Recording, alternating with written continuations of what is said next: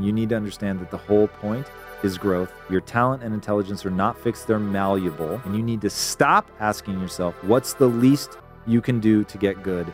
And you need to start asking yourself, what's the most you can bear to become great? Hello and welcome back to Short Story Long. This week is an interview that I was very pleasantly surprised by, I must say, because I hadn't done an insane amount of research on this guest. I had looked him up to make sure of sort of what he did and have some basic talking points, but I didn't realize how good he would be at giving information and how much he has truly studied success and the successful brain and how to be positive and how to just accomplish your goals, set up your goals and accomplish your goals. The guest is Tom Bilyeu. He created Quest Nutrition, which is a massive, massive, massive company. And now he has a thing called Impact Theory, which is a production studio that he hopes to turn into a studio larger than Disney. And after talking to him and having this conversation, I don't doubt that he can make it happen if anyone can. I feel like I left the conversation incredibly motivated. I instantly went to his Impact Theory website and looked up every book he said to read and ordered them. And it was something that really stuck with me, and I just thought about it for the whole rest of the week. About all the things that he said and the way that he approaches things and the way that he's really got this stuff down to a bit of a science. So that being said, I'll go ahead and let him tell you. We'll get right into it. As always, don't forget to go leave me some feedback on the iTunes Store or the app, the podcast app on your phone. Give me 5 stars, please. Tell me what you like. Tell me what you don't like. Tell me what you'd like to see different. It's very, very important to me and to this show that you leave me some feedback. Keep telling your friends. Keep reposting. Keep commenting on my Instagram. Keep letting me know what you think. This thing is still growing very fast, but it's still growing. And every bit of repost or suggestion to a friend or response to me about what you like or what you don't like or who you'd like to see is very, very, very helpful. So please keep all of that coming. Also, go check out my new YouTube page, youtube.com/drama. I post all the videos and also some clips from these podcasts. I'm going to start doing a lot more content from the podcast. I've been starting to do video blogs, and there's just also some random Young and Reckless content on there. So go subscribe to that. Check out the videos. Let me know what you think. Also, youngandreckless.com. Use the promo code SSL for 40% off all full price items. That is it. Trying to make my intros a little shorter. I like to get to rambling. So here we go. Short story long, Tom Bilyeu.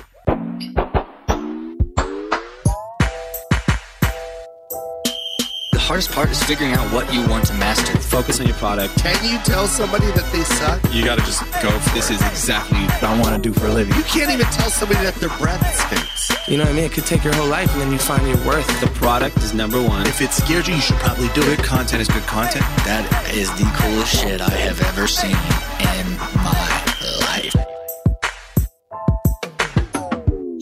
All right, here we are. Welcome back to Short Story Long. We have a very special guest today. Correct me if I'm wrong here, but I believe that you're my first guest with a company valued over $1 billion. Is that accurate? It's certainly accurate that For your part? yeah, Okay. my part, yeah. Well, my part's accurate too then. So my first $1 billion+ dollar guest, Tom Bilyeu from Quest Nutrition. Welcome. Thank you, man. It's Welcome to- exciting to be here. Yeah, I'm really I'm excited for this one. Dude, me too. Yeah. You have been on my radar for a very long time. So first of all, Really? I used to watch the show. So Yep. we'll start with that. Yep, thank you. Fantasy Factory was a huge inspiration for me in terms of just closing your eyes and imagining a world as crazy as you want, Yep. and then actually opening them and making that become a reality. Like, I just loved that. Yep. And then really, for people that watch the show religiously, which I did, Yep. you see Young and Reckless be born. Yeah. And so that was cool. And then to watch you actually turn it into a brand. And Yeah. the brand began to have its own ethos. And I remember when you had to jump out of that construction building Yeah. onto the pad. Man. And when Rob said, you've got to live the brand. Yeah. I loved that. I So thought that was true. so smart. Yeah. Man, that's incredible. That's incredible feedback. And I think that I always I love the show, and it was this crazy platform to launch the brand off of and all this stuff. But it was always this like burning desire of mine to first make it a real brand, and then second, show that it was a real brand. So I think that if I have any insecurity left, it's still from wanting everyone to know, not in a douchey way, but to know that this is real and this is my life and this is who I am. So that sort of compliment is like the best compliment you can give me. Oh, dude, you know what I mean? for sure. Yeah. It was a crazy way to start a brand. And I was like, I'm insanely thankful and appreciative for how it went, but it created this like, because when you saw it on the show, that was really me the first time I had shown it to anyone, you know? And the way we went about it was I didn't have it prepared for season 1 of the show, and I was devastated because I thought I had just missed my whole life opportunity to create a brand.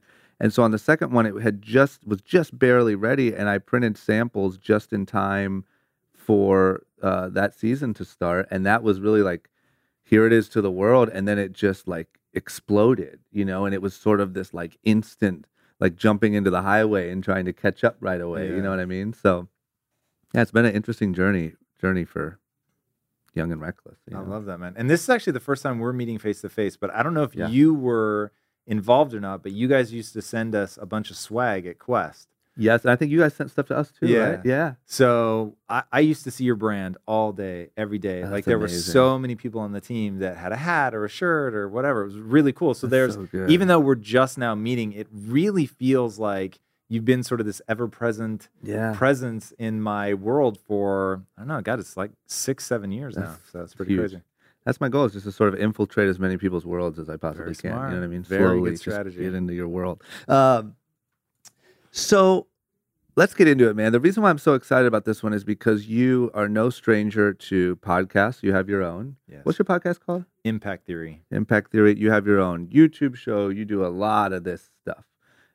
So not only do you know, obviously, how to talk and how to communicate with the audience, but you also have a very good, inspiring reason for doing it. You know what I mean? And you're doing a really good job at like connecting with people and interviewing the right people and just trying to sort of, I don't know, inspire and motivate. And that's just huge for me, right? I'm brand new and trying to get into that sort of thing, and you seem to have it pretty down. So I'm excited for it. Awesome, man. Where are you from, Tom? I am originally from Tacoma, Washington. Wow. So it's unfortunately famous for what they call the aroma of Tacoma. It's an industrial town. Certainly when I was growing up, I'm not sure now if that would hold true as much because of all the tech that happened in Seattle. It's kind of come south a bit. Got it. But growing up, the reason for that smell was the paper mill, and Weyerhaeuser was huge. And so... Was it like a smoky, what type of smell? You know, it's not a pleasant smell. We'll leave it at that. Okay. It's not something that you're like, oh, that's lovely. You don't miss it. Yeah, you don't miss it. Okay. And it's sort of where I grew up, which was actually sort of outside the city limits itself, was bordering on rural. Okay. So where I grew up, you had to have an acre of land to build a house. There weren't a lot of apartment complexes. So it was... it felt small town to me until I started meeting people who are really from small towns. Yep. So I realize now that, no, I didn't grow up like that. But it wasn't exactly a metropolis from which many successful people come. So. Yeah. And what sort of things were you into? Like, what do you do there for entertainment? The things that I were really into as a kid, I was a huge wannabe skateboarder. Yep. I'm absolutely terrible at it. I don't know that I've ever actually gotten all 4 wheels off at the same time. Yep. I thought I did, and I thought I was really good at ollieing until somebody goes, you know that not all 4 of your wheels ever come off the ground at the same time? I'm like, that's not possible. It's literally not possible. Because it feels like you're at least 2 feet high. 100%. You know, you're like, I'm killing 2 it. feet or more. Yeah. And so they were like, we'll record you.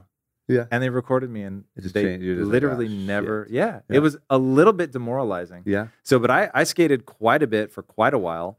But my real thing, my real passion was stand-up comedy. Really? And so, that was where it all started for me. And all through high school, I Wow. thought I was destined to become a stand-up comic. Where did that come And- from, do you think? Probably some early wins in the family dynamic of where do you fit in? Like, what's that thing that you're good at? Yeah. And I was a peacemaker, so I always wanted to make people happy. That just made me happy. And so I've always loved language, and you put storytelling, language, and a desire to make people happy together, and you sort of naturally get a comic. Yeah. And, that was a time where like Eddie Murphy was big and stuff. So there was easy access to some really big performances, which gave me that taste. And then my sister was amazing at sports, and I was not. And so I needed to find something that led me to speech and drama. And so then I just got into that world and found that because I had already started trying to make my own family laugh, it was sort of the natural move to make other people laugh. Yeah. And then that just ballooned until I've actually done stand-up comedy here in LA at the Laugh Factory. I did. Holy cow. It ended up changing my life. I did one night open mic on the Laugh Factory stage. Do you know who Mitch Hedberg is? I know the name. All right. Truly, for me, the funniest comedian ever to live. And it's an open mic night. And it starts with all these bozos like myself. They go up and are trying to cut their teeth and learn and get good at stand-up comedy. Yeah. Quickly, sorry. Are you scared shitless? Because Laugh Factory, if you put me on the stage at the Laugh Factory in LA. Here's the funny thing. I would be scared now. I wasn't scared then. I was nervous, but I wasn't scared. Okay. So, and I had done enough stand-up comedy at that point that it's like, I sort of knew this is my moment to shine. Like, this is actually where I do well. Yeah. Now, I have later in life developed crushing anxiety, but that came from always being out of my element. But comedy at the time was really my element. Wow. So the way that it works is whoever is the last one to show up for open mic night is the first one to go. And now I'd never done it before ever. My comedy is quite edgy. Yeah. A lot of swear words, a lot of telling stories where you border on like the inappropriate. Like that was my whole shtick. Yeah. And so they make the announcement, hey, everybody, you're going to go up on the mic. Just remember, you can't do any racy topics and no swearing. And by the way, I'm the first person to go up. They just crushed your whole set right before you go. Like, what the hell do I do now? I literally, like, my whole style of comedy is predicated on swearing and saying inappropriate things. Yeah. So from the distance of sitting in my seat to walking up to the stage, I had to write a new routine. So I've got, 8 seconds? So it was like, whoa. And you still didn't want to run out? No. That actually didn't even occur to me. Kudos that to you was, for that confidence. Confidence, or I will say what it really was is ambition. Yeah. It was the thing I wanted to do, and this was the step that I had to take to do it. I just always say, and sorry for the listeners, I know it's repetitive, but I've had some comedians on here, and I just always say that, like, I don't know, man. I think that it's probably, to me, the most scary profession in the world. Like, I can't think of anything that I would, if I was forced to do any profession tomorrow, I think stand-up comedy would be the most intimidating. Yeah. You know what I mean? Yeah. So anyway, but so leading up to that stage, though, I had been at a obviously very amateur level, been doing stand-up comedy since I was like 13. Yeah. So, and by that point, I'm like 22. So I've had almost 10 years of like performing and stuff. So I've got all of that at my back. Now, most of my performing was like at the lunchroom table. Don't imagine me on stage everywhere. I had done stage Sunset stuff, Boulevard is just, that was a whole nother level. So I get up there, I do my routine. I'm funny, but I'm not like knocking anybody dead. And I sat down and thought, okay, for having to sort of improv my routine rather than being able to do a prepared routine, and for not being able to leverage my normal comedy, which is very edgy. Yeah. Like I'm happy. That was a win. And so that's me sitting back down. Then you finish all the other open micers and you basically clear out, because 99% of them are just horrific. Yeah. And so you're clearing out the audience. And everybody's there to see their friend. Once their friend has performed, they leave. Yep. And then real comedians use that opportunity to come out and practice new material. And so you get these guys like Kim Wayans from In Living Color, if you remember that. She was there that night. A couple other famous comedians there that night. I don't remember who they were.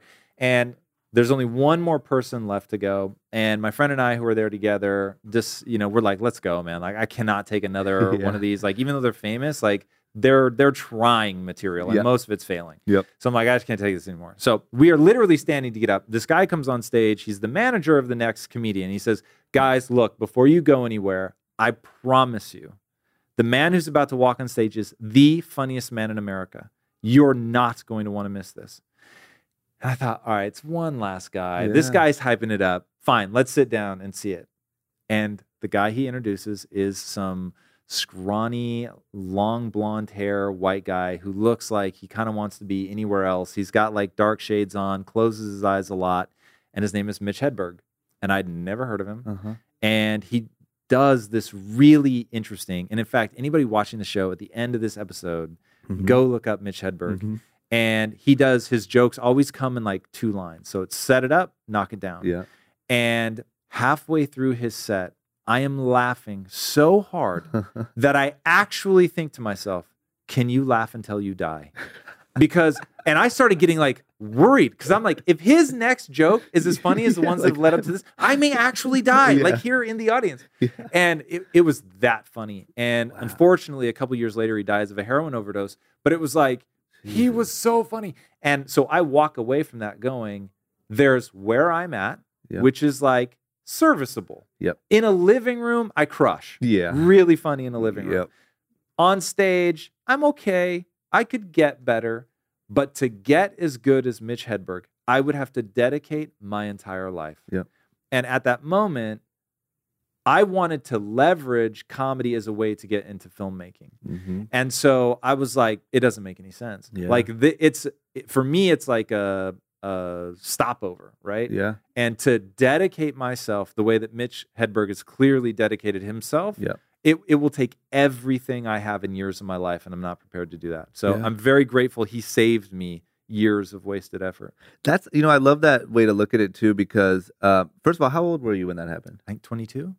Because I'm so big on being realistic with your dreams. And I think that a lot of people waste, not to be dramatic, but sometimes their lives chasing a dream that isn't attainable. And I just think that I don't know what the system is or what the advice would even be to sort of learn to get realistic with yourself. But I think that sometimes those moments that some people look at as like devastatingly crushing, your dreams are dead, are actually such a, you just had a really realistic moment with yourself. And you said, look, I'm not going to be that guy and I need to switch it up a little bit. You know what I mean? And I feel like that's so important. It's interesting. So you and I actually see this very differently. And you Really? you see I like something in that. my story that I actually don't see. So here's what was going on internally for me. I don't think people should be realistic with their dreams. I think they should be honest about what they want. So you can become anything you want to become. Anything. I could have beaten Mitch Hedberg at his game. But the honest answer was looking in at what I'm passionate about, what I want to pursue. The answer was not stand-up comedy. Stand-up comedy was simply something that I was good at. Now, not on his level good, but I was good at. And so if I wanted to become great, I could have. I could have put the time and energy into it. So it wasn't me looking at it and saying, oh, this is an unrealistic path. It was me looking at it and saying, I'm not willing to dedicate myself like that to get good enough in order to execute at that. And so that to me is the really important question. So let me connect where I think that the two we can compromise is I think that your gift in that moment was the being able to see the full vision. You know what I'm saying? I just think that people say, I want to be a comedian, and one day that'll hopefully lead to acting or to film. And they go and they have that moment and they just say, oh, I'll never be anything. I'm not good enough. It's like you had this clarity of what you honestly wanted. And like you said, did you want to put the work in to get there? And I just think a lot of people's dreams are very close-minded and very, all right, comedian to acting. And you have that moment and it's not, you don't feel good enough, and then that starts to build, and then that becomes a problem. And then, I don't know, it just sounded like you just have to be clear, Yeah, and you've got your finger on something really, really important, which is, are you willing to put in the work? Because they're so locked onto that path of comedian to actor, and they're not thinking about what they actually want out of this scenario, which maybe they probably want wealth and fame, if we're honest, which now you've got to ask yourself a whole different question about why that's so important to you. When you're driven, like if you said, I want wealth and fame because like Angelina Jolie leveraged her celebrity to really do amazing things, working with the UN, going around the world, trying to bring attention to some pretty amazing things that needed a lot of attention. If that's why you're doing it, now you're being driven by something that's other focused, that is about helping other people. And if your skill set happens to be that, the thing you want to get best in the world at is being an entertainer and you know that you want to leverage it for XYZ, okay, Yep. great, that's fine. Yep. There's actually an acronym that I think is really useful for people here when identifying. So the struggle is always between grit or quit, right? And so grit's really hot right now. I got to have grit. Angela Duckworth wrote this amazing book about developing your grit and how you can have that thing that you need to push through to make your dreams a reality, right? So just take what you've done with Young and Reckless. Yeah. More days have been hard than have been easy. Yeah. And it's grit that sees you through, right? Because the hard days suck and you actually wish that today were unlike it is, right? Yeah. And so in those moments, it'd be way easier to just go work for somebody else, let them deal with the days that suck, and you just sort of punch in, punch out. But you didn't do that. Yeah. You put your head down, you did the work, you got better, you pushed through all that stuff. Okay, that's grit. Yeah. But the question is, when does it actually make more sense to quit at something? Because quitting a path, comedian to actor, which is what I did, that made sense. I looked at the reality of the path, which was not my goal, right? I was trying to get into filmmaking. Why did I want to get into filmmaking? I think filmmaking is the single most potent way to affect people's psychology. Yeah. And what I want to do is pull people out of the matrix. Yeah. Okay, that's my mission in life. Is to pull people out of the matrix. So if I'm saying, okay, I want to pull people out of the matrix, and I'm working backwards from that, and I think the path is going to be, I'm going to be a good comedian, which is going to get me on a TV show or a film, and then I'm going to leverage that to direct, which is what I actually wanted to do because I wanted to tell a certain type of story. I looked at the path and said, okay, that's not the right way to the path, or that's not the right path to get where I want to go to the goal. So I quit that path. Now, as somebody who has developed an insane amount of grit, you begin to ask yourself, do I want to quit this because I'm being lazy and it really is what I should stick with? Or am I quitting it because I've really accurately assessed the situation? So I forget the researcher's name, but they came up with this acronym WOOP, W-O-O-P. So the W is wish. This is where most people live. They wish for something. They fantasize about being rich and famous, whatever. The O is the outcome. And they never take their wish and make it an outcome, meaning specifically, what do you want? You want to be rich and famous as an actor, a comedian, like what entrepreneur, like what is it that you want to do? And then paint that picture really specifically. Now, the reason they need to do that is there is a fascinating psychological principle that happens where the more, get ready for this, the more you think about your dream, the more you focus on it, the less likely you are to achieve it. Why?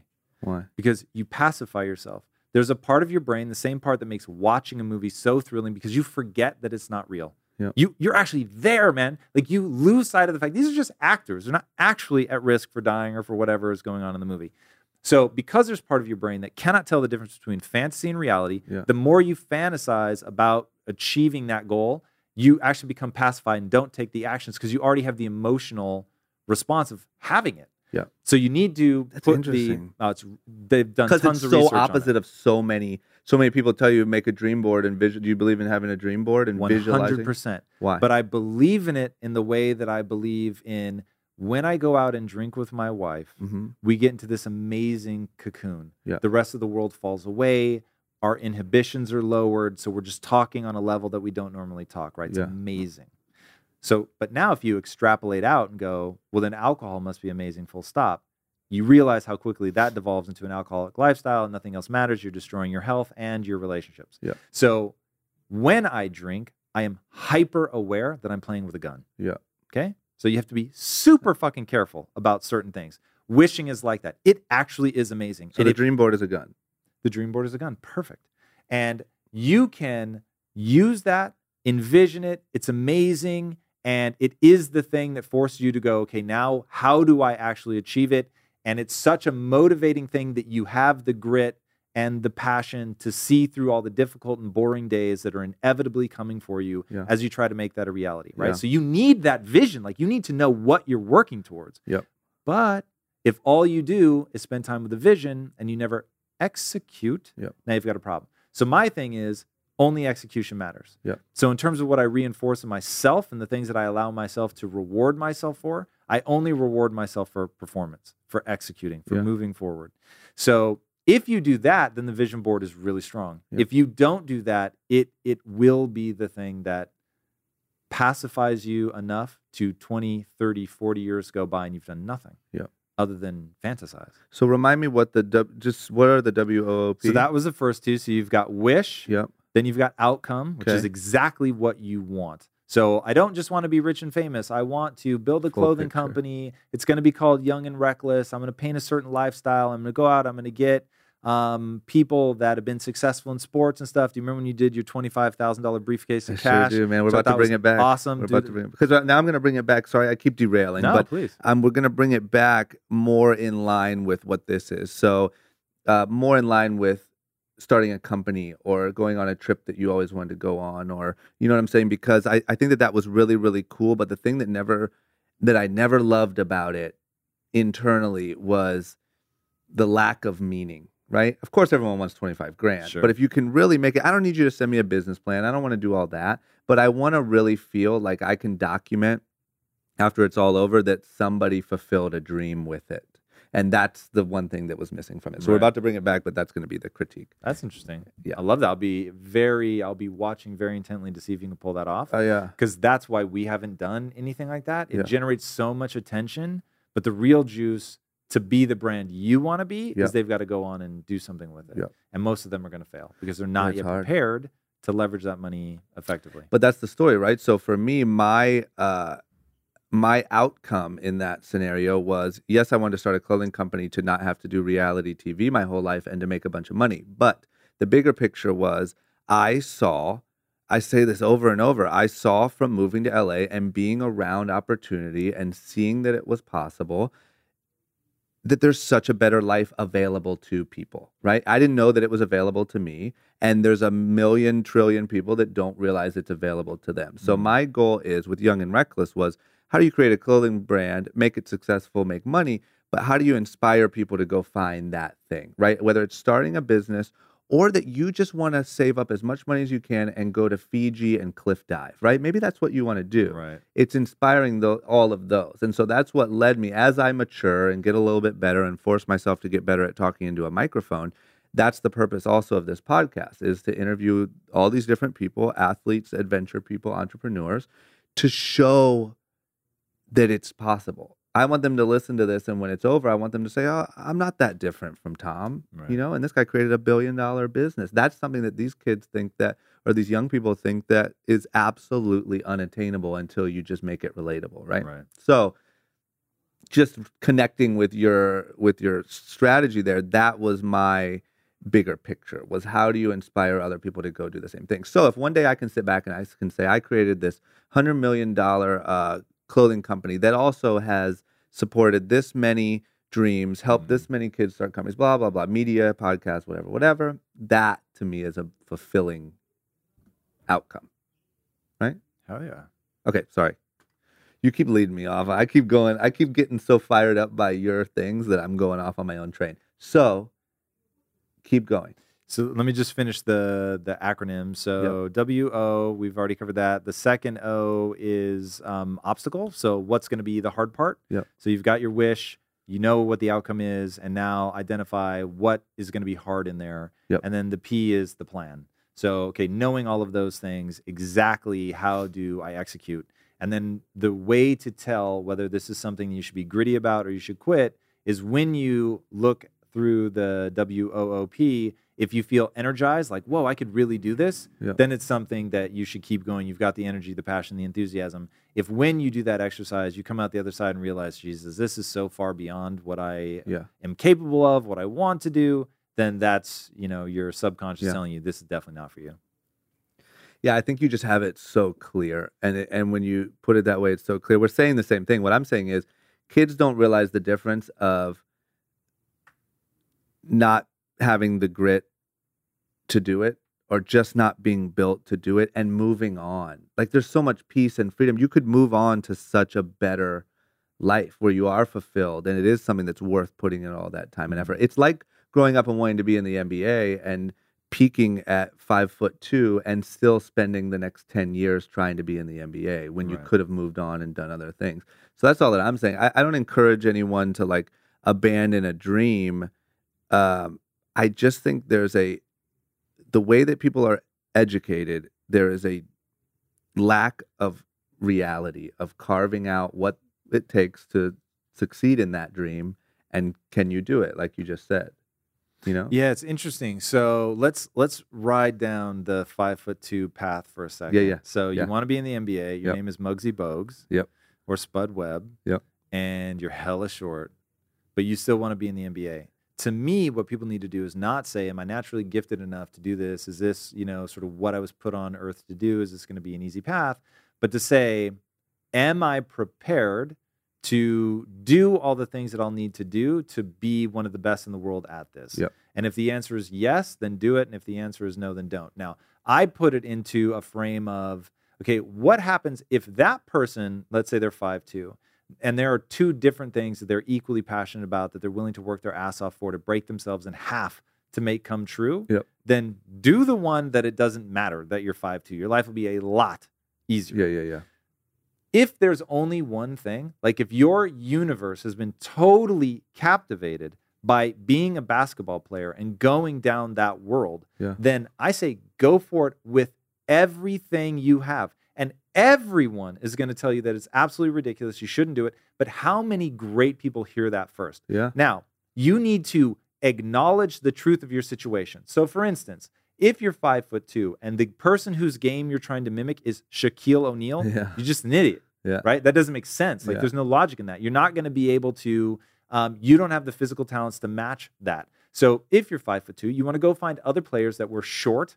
You want to find out what positions did they play. You want to find out how did they practice? What did they do?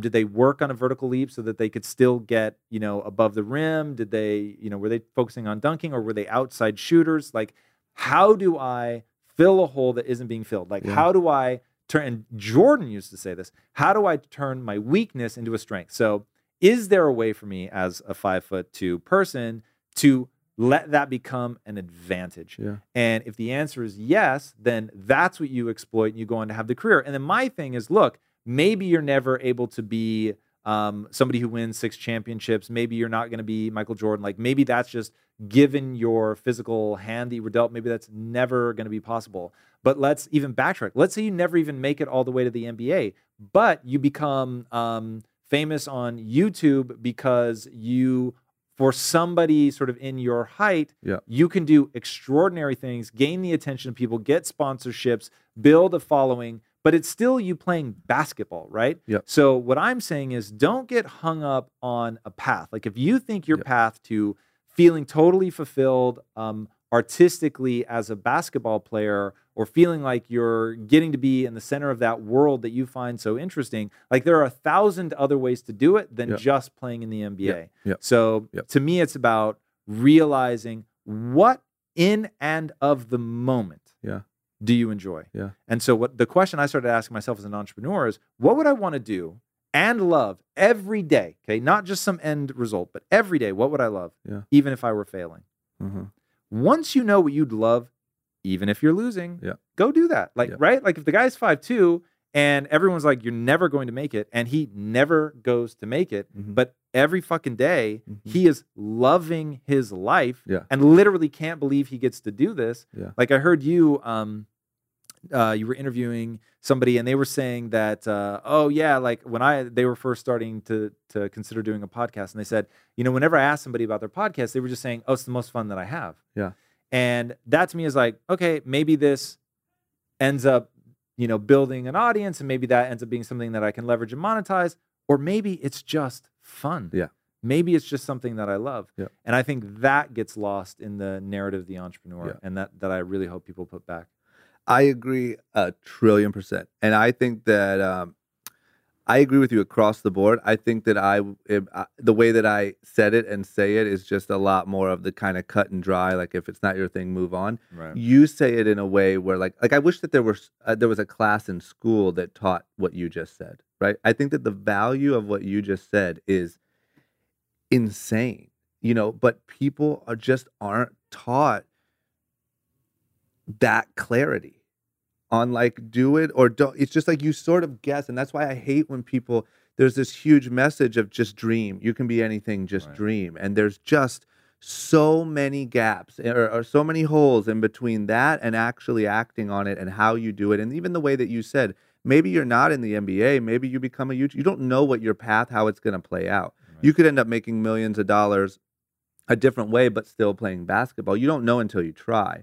But people, and a lot of times young people, you see one outcome. You say NBA is it, and that's what I'm going to do, or I'm going to be a singer, or I'm going to be, and it's just so narrow, and then the world just beats on you, right? Because it does anyway. It does even if you're doing exactly what you love. But if you have a really, really tough dream, you're going to get beat on over and over, and then you're going to become bitter, and then you're going to be jaded, and then you're going to hate the world, and work a job that you hate, and it's going to be miserable. And that's where a lot of these people, I feel like, you get misled. You don't get taught the right way to go about it. And I think that they think that it's so unattainable that it is just this fantasy dream. There's not a step-by-step plan of action of how to do it, Dude, and that scares me. I mean, that straight scares me. This like, if I have a message to get out to the world, it is very simply, your dream is irrelevant. Yeah. It doesn't matter. What matters is, what do you do every day? Yeah. What are you actually trying to get good at? What are you prepared to become the greatest in the world at? Yeah. Right? Like, don't expect grand success if you're not prepared to become the greatest in the world at that, right? Like, to be really honest, I am trying to be the greatest interviewer the world has ever seen. Right? Really? That's the only thing that wakes me up. Like, what are you doing? If you don't want to be the best, I don't understand you. Now, I get it. Yeah. Not everybody wants that life. And I always tell people, I'm a filtering mechanism. Most people should not listen to me. They should not take my advice. Because if what you want is a stress-free life, I'm not your guy. Yeah. I am not your guy. That life doesn't speak to me. It doesn't call to me. There's nothing in it that I find interesting. I want to play on the world stage.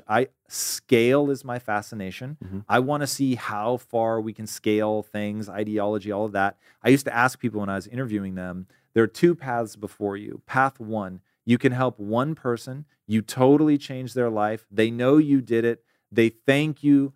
They give the eulogy at your funeral and talk about how much you impacted their life. They're crying. Like, you've just touched this human being in a way that's just utterly profound. And they will go on to tell other people about you. Like, songs are going to be written about your contributions.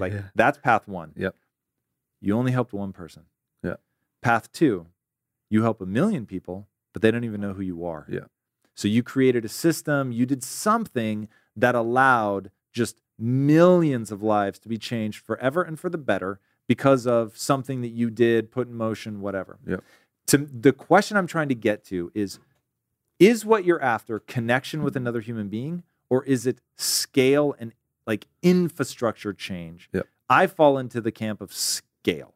So when I speak, that's the advice that I'm giving, right? So not everybody wants to be a millionaire. Even if they think they do, they're probably falling prey just to like a lifestyle that's being painted for them. Yep. The reality is we all want to feel fulfilled in the moment, right? And what I tell people is the game you're playing, no matter who you are, the game you're playing is not wealth creation. It's really not.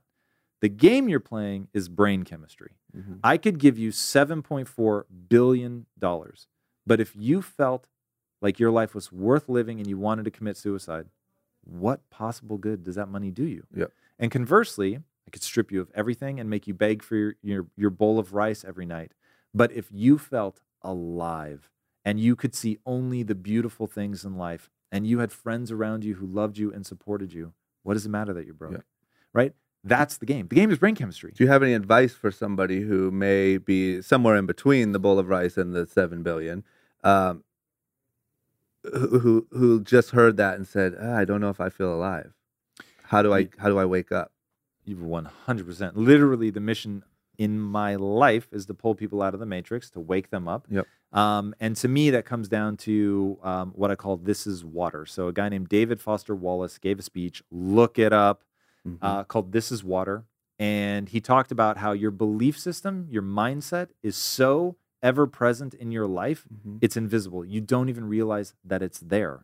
And it is the operating system by which you run all the programs of your life. So once you become aware of all these beliefs, all these sort of base assumptions, and you were giving some great ones about what it's like to grow up in Ohio, and you didn't use these words, but essentially you were saying the base belief system that you have is that good life that you see, it's not yours to have. It's not for you. Right? And so people just keep reinforcing that. Now, nobody thinks they're reinforcing a belief system that will then have a knock-on effect about what people believe about themselves, what they choose to try, like the sort of perceived limits, right? They don't think about that. To them, it is just an obvious truth that that's for people that live in Hollywood or New York. That's not you. Yeah. You're an Ohio You don't boy. even understand. Like, it's exactly what you're saying, but you don't even understand that it is happening. It's like your brain does not allow itself to think that maybe that's worth a try. You know what I'm saying? 100%. Okay, And so- so that is that concept of this is water. You have to become consciously aware. And now that I've told you the concept, like anybody listening to this should do an audit of their own life and say, okay, what are all the beliefs? So I'll give you an example. Are you optimistic or pessimistic? Yep. If you're optimistic, you have chosen, it's not genetic, you've chosen to believe that you live in a friendly universe, that good things can happen to you, that if you try, you might just succeed, and that if you fail, it's probably not the end of the world, and you could make something good of it. If you're pessimistic, again, it's not genetic, you've chosen to believe, and I'm sure like your parents probably handed it to you, and that's why it feels so genetic, but you've chosen to embrace that the world's sort of working against you, that life's a little too hard, it's very unfair, it's certainly not fair to people like you that grew up where you grew up, or you know, that are in a wheelchair like you, or undereducated like you, like whatever the myriad that were abused like you, whatever the myriad excuses are that you embrace, like you don't recognize that those are choices, that you could very easily flip it and ask, like Tony Robbins tells people to do, take the worst thing that ever happened to you and ask, how's this the best thing that ever happened to me? Yeah. And, you know, just the one that sort of cuts to the chase is sexual abuse, right? So, okay, you've been sexually abused. Everyone universally will agree that's horrible, and that has set you up for failure. Yeah. And I've seen Tony work with people that have been abused in the most horrific and unimaginable ways. And by the end of it, he gets them to see, because you've gone through that, you now want to help other people avoid that so much. You were so filled with compassion and empathy that you're actually going to be a beacon of light for these people in a way that you wouldn't have been if you'd had just like a marginal, you know, sort of normal beginning.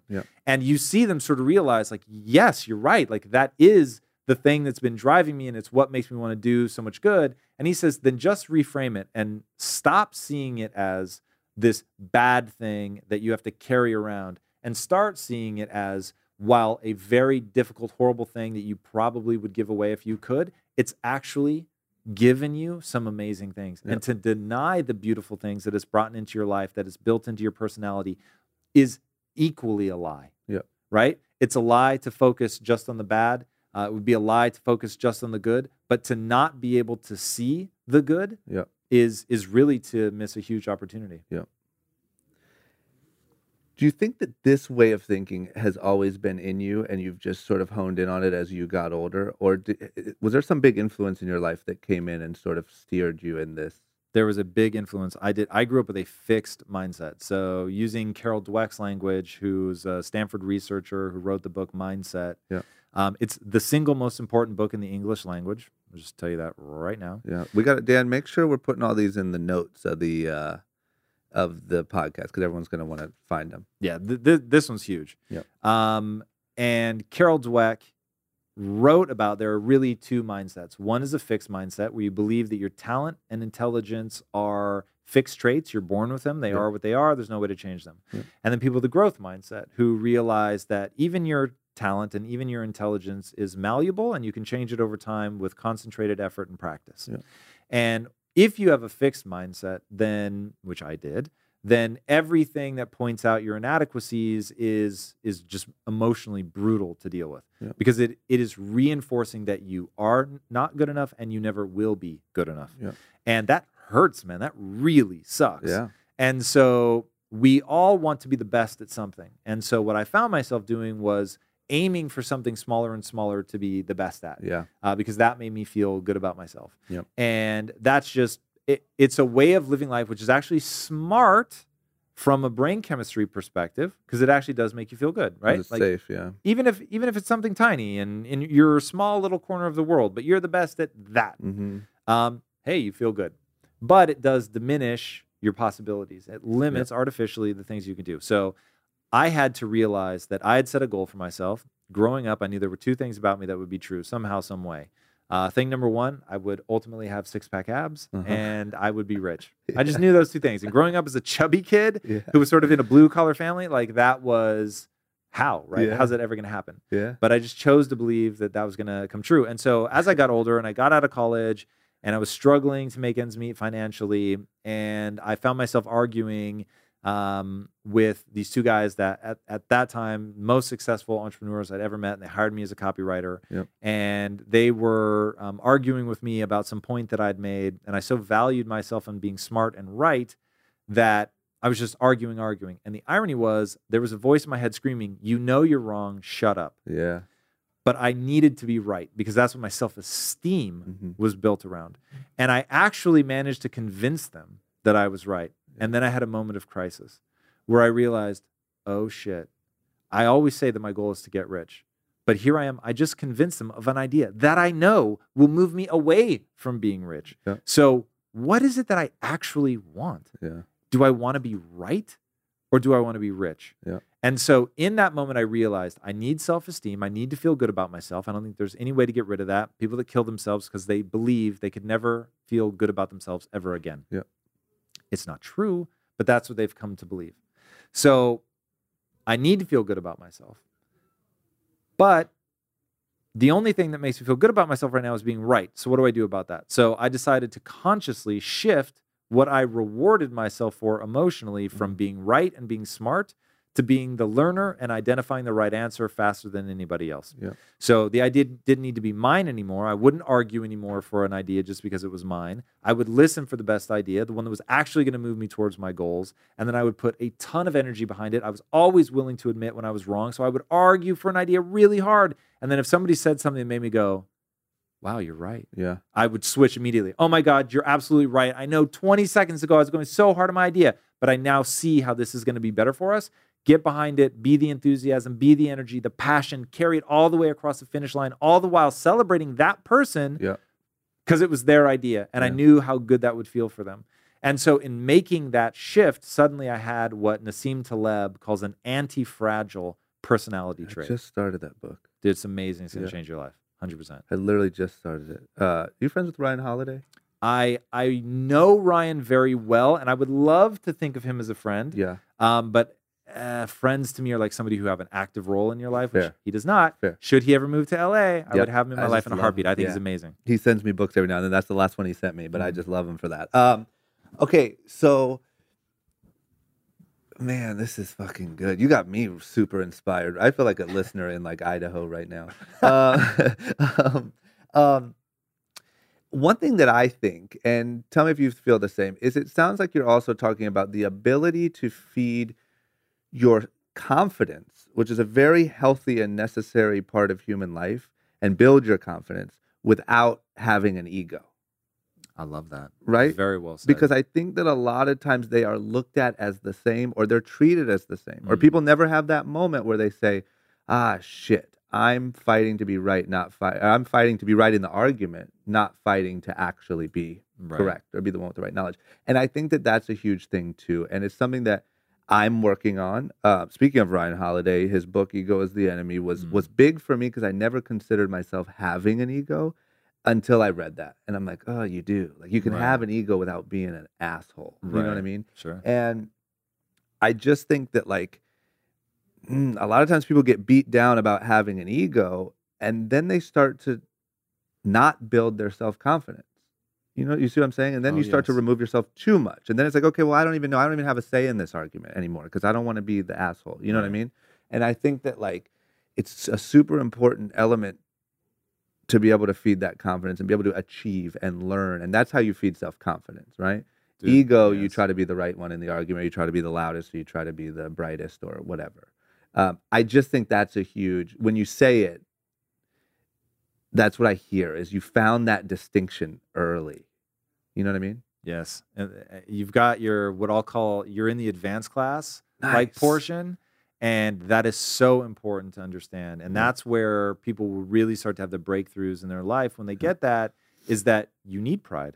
Pride isn't bad. Like you need to feel good about yourself. Confidence, it's not bad. It's awesome. And they've done all kinds of studies. People respond to confidence. Yeah. If you want to be a leader, be confident, period. So the question is, real confidence comes from competence. Yeah. So to become confident, you have to get good at something. But now the question is, are you getting good at the right thing? Because if the thing you're trying to be good at is being smarter than everybody else, always having the right answer, it's a very fragile position from which to try to gain confidence. So that's why when I switched it to being the learner, that I was actually growing in self-pride by being willing to humbly sit at somebody's feet and say, I don't know the answer to that. Yeah. And I remember the first time on camera. So originally the show started as Inside Quest, and I brought all my employees in, and they all, of course, thought of me as the confident leader who knows everything, and that's why we're here. We're willing to follow you. And in the middle of the episode, I don't remember who it was with, but they said a word I didn't know. And I was just like, I'm so sorry to interrupt you, but can you define that word for me? And then that became like a thing at the company. That, whoa, like he really isn't trying to be cool. And I'm like, guys, do you know how much anxiety it gives me to try to be cool? I'm not fucking cool. Like, my only thing is I relentlessly learn. I just keep going. And when you learn over a long enough timeline, like I've been a voracious reader for almost 25 years. Yeah. So when you look at just the sheer volume of knowledge that these amazing giants out in the world have been willing to share with me, and that I go into every book saying a simple little prayer, and it goes like this: I am willing to be changed forever and for the better by this book. Yeah. I open myself up to that. And when you're open to being changed by knowledge and then actually go put it to use on a long enough timeline, your life will be unrecognizable. Yeah. But you've got to be willing to be changed by the information. And in that willingness to be changed, in my willingness to sit at somebody's feet, totally devoid of ego, not trying to look cool or be cool or teach them something, just literally learn. Yeah. I allow myself to feel good about that. And so all my source of pride comes from something that you can't attack. So what you'll see when you get through the book Anti-Fragile is something that is anti-fragile is not strong, it's not resilient, because something that's strong or resilient is still defined by its breaking point. It's just that its breaking point is far away.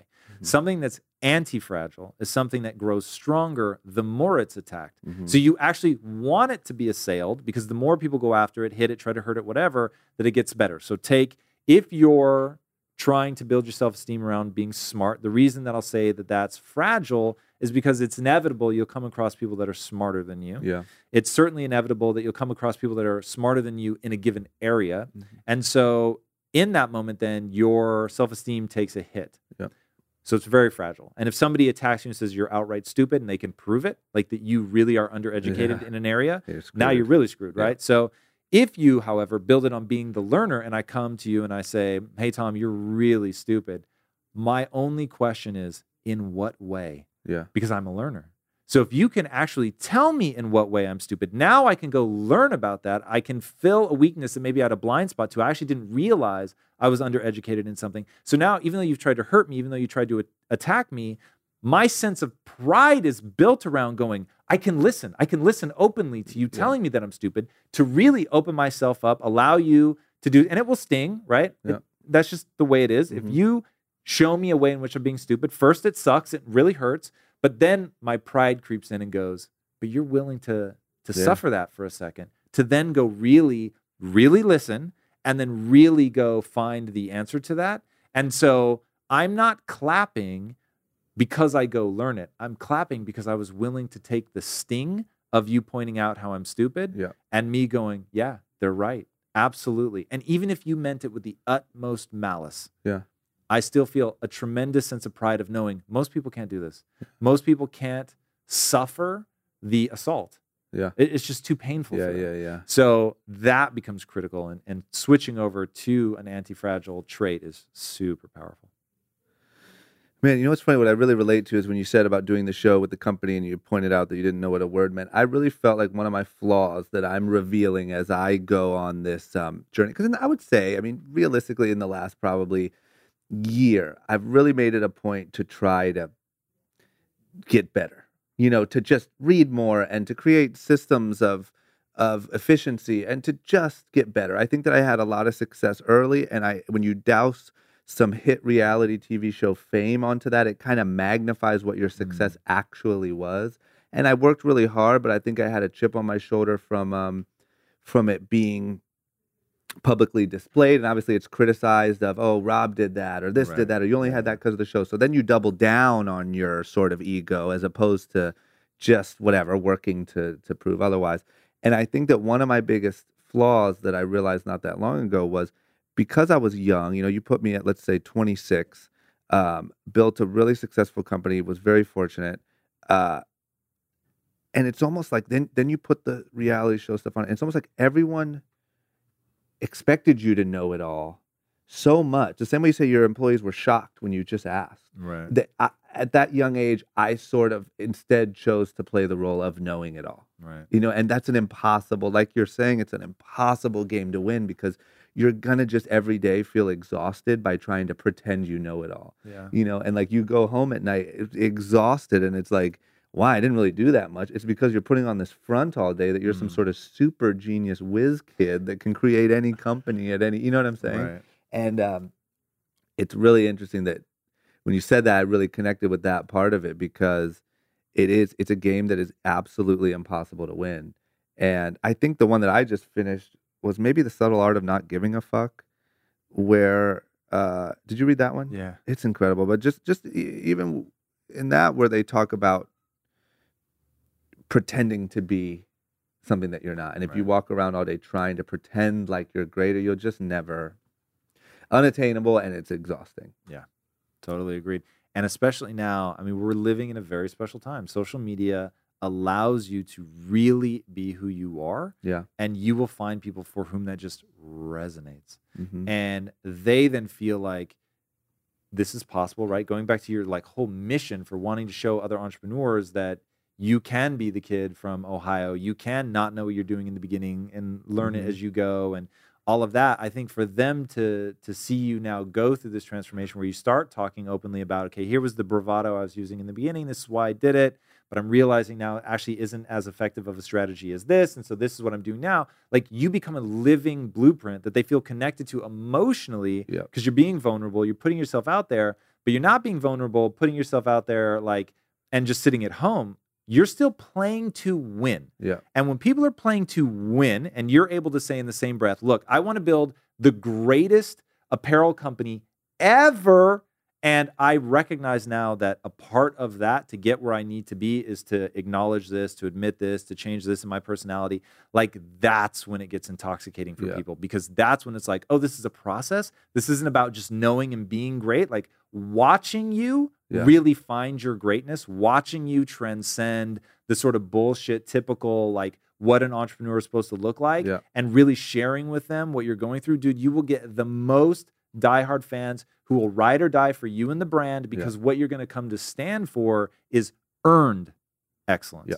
It's so true. It's just it's so difficult. And that was my problem is like you come from, you have all of this attention on you because of being on a show that isn't related to what even your passions are, right? So it's just sort of like, I always call it like empty attention, right? I wasn't famous for anything. It wasn't like, hey man, you're so good at baseball. I love that song you put out. It was for nothing, It was for being kind of funny, I guess. But so then you dump that on some actual success. And also what happens is you start to become scared to take those risks or scared to admit on social media that you don't have it all figured out because you think you're just going to get ripped to shreds. And people are ripping you to shreds anyway because they want to break down your success. So you're like, well, the last thing I'm going to do is show a piece of vulnerability here or act like I don't have it all figured out perfectly. And so you go in the wrong way. And that's what, like, I've noticed people connecting to this podcast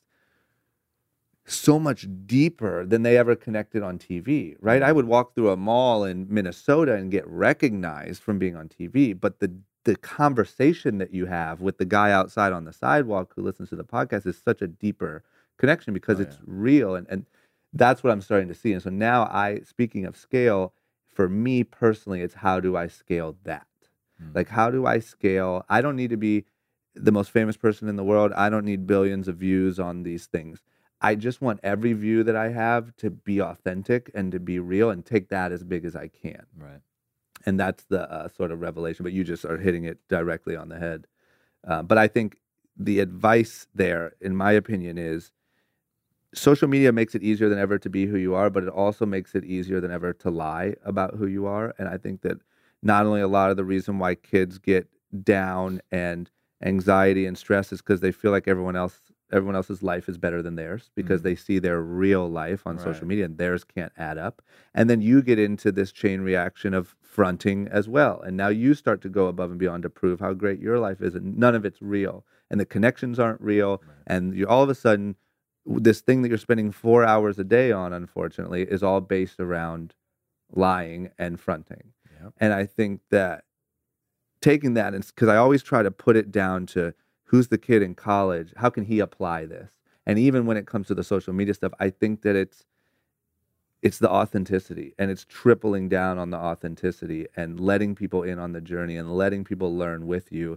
Trust me, is so much more valuable than acting like you have it all figured out and just getting ripped to shreds on a daily basis. Yeah. Right? Oh, yeah. You agree? Definitely. Whew. Okay. So let me ask you one question, just because I like to try to keep some sort of story, and I'm fascinated by how everything got here. When did you, after that night at the Laugh Factory, did you know comedy was not it? Literally that night. I didn't even get back to the car before I realized that was true. And you were not upset? No, not at all. You just accepted it. That's, Yeah, I'm telling you, man, that's a gift. That's like, I wish you could teach it. I wish I there was can. You ready? Yes. We'll just do the class. No, I know that you live can. I'm right saying here. what I mean is, I wish it was in every high school. Yeah. But I go see ahead. what But teach it for the sake of. yeah. So you don't need high school. What you need is Drama's podcast, short story long. That's going to what be you the need. sound bite. We're putting that straight to Instagram. So and I, honestly, like, part of me believes that. So this is what people really need to understand if they want to do something like that is be goal oriented. So I am insanely goal oriented. I know exactly what my goal is. So you start there, right? What is my goal? What am I actually trying to achieve? Like really, really specifically. Yep. So my whole thing is hyper specificity in your goals. So, okay, once you have hyper specificity in your goals, then you just need the willingness to acknowledge the gap in skills between who you are today and who you would need to be in order to be whatever it is you want to be. Yep. So then you can start acquiring those skills all along the way. Yeah. So if you're whatever, let's say that you're 8 years old and you decide that you want to play in the NBA. So we'll just for now assume you've got you meet the minimum physical requirements. You're 6'2" or 6'3" at a minimum. Great. Now what do you need to do? You need to dribble. We can practice that. You need to shoot. We can practice that. You need to watch an endless amount of footage of other people playing the game. You need to understand the different positions and how they play. You need to understand like the things that you are getting early wins in that you want to keep pouring fuel on that fire. What position does that put you in? So that you're not just getting good at basketball, you're getting good at being a center or a point guard or a shooting guard or whatever it is, right? But all that specificity is telling you now exactly what that is. So imagine me, I'm sitting at the Laugh Factory and I'm saying, I want to be a filmmaker. Yep. So the path I think I'm going to do is I'm going to leverage my ability to be funny, and that's going to get me a movie or a TV show, which will get me around other filmmakers. I'll get, hopefully, the opportunity to direct some episodes of my own show, and then that's how I establish myself as a director, which is really what I want. Okay, cool. That was the plan. So I go, I see the comedian, and I realize, as I'm actually asking myself, can you laugh until you die? And I'm looking at where he's at in his trajectory going, he hasn't even achieved what I want to achieve. And he's light years ahead of me as a comedian. Yeah. So if all of that's true, I just no longer believe that this is the surest path to my success. And that was a phrase I used to repeat all the time. After that. Even before that. Can I ask you one quick thing Yeah. without derailing you too much? Why didn't your next instinct go to, well, what's another path to be a filmmaker? It was. Okay. So finish that, and then we'll continue on the story. yeah. So I started saying, is this the surest path to my success? The answer now is no. Okay. It's not the surest path to my success. What is the next surest path to my success?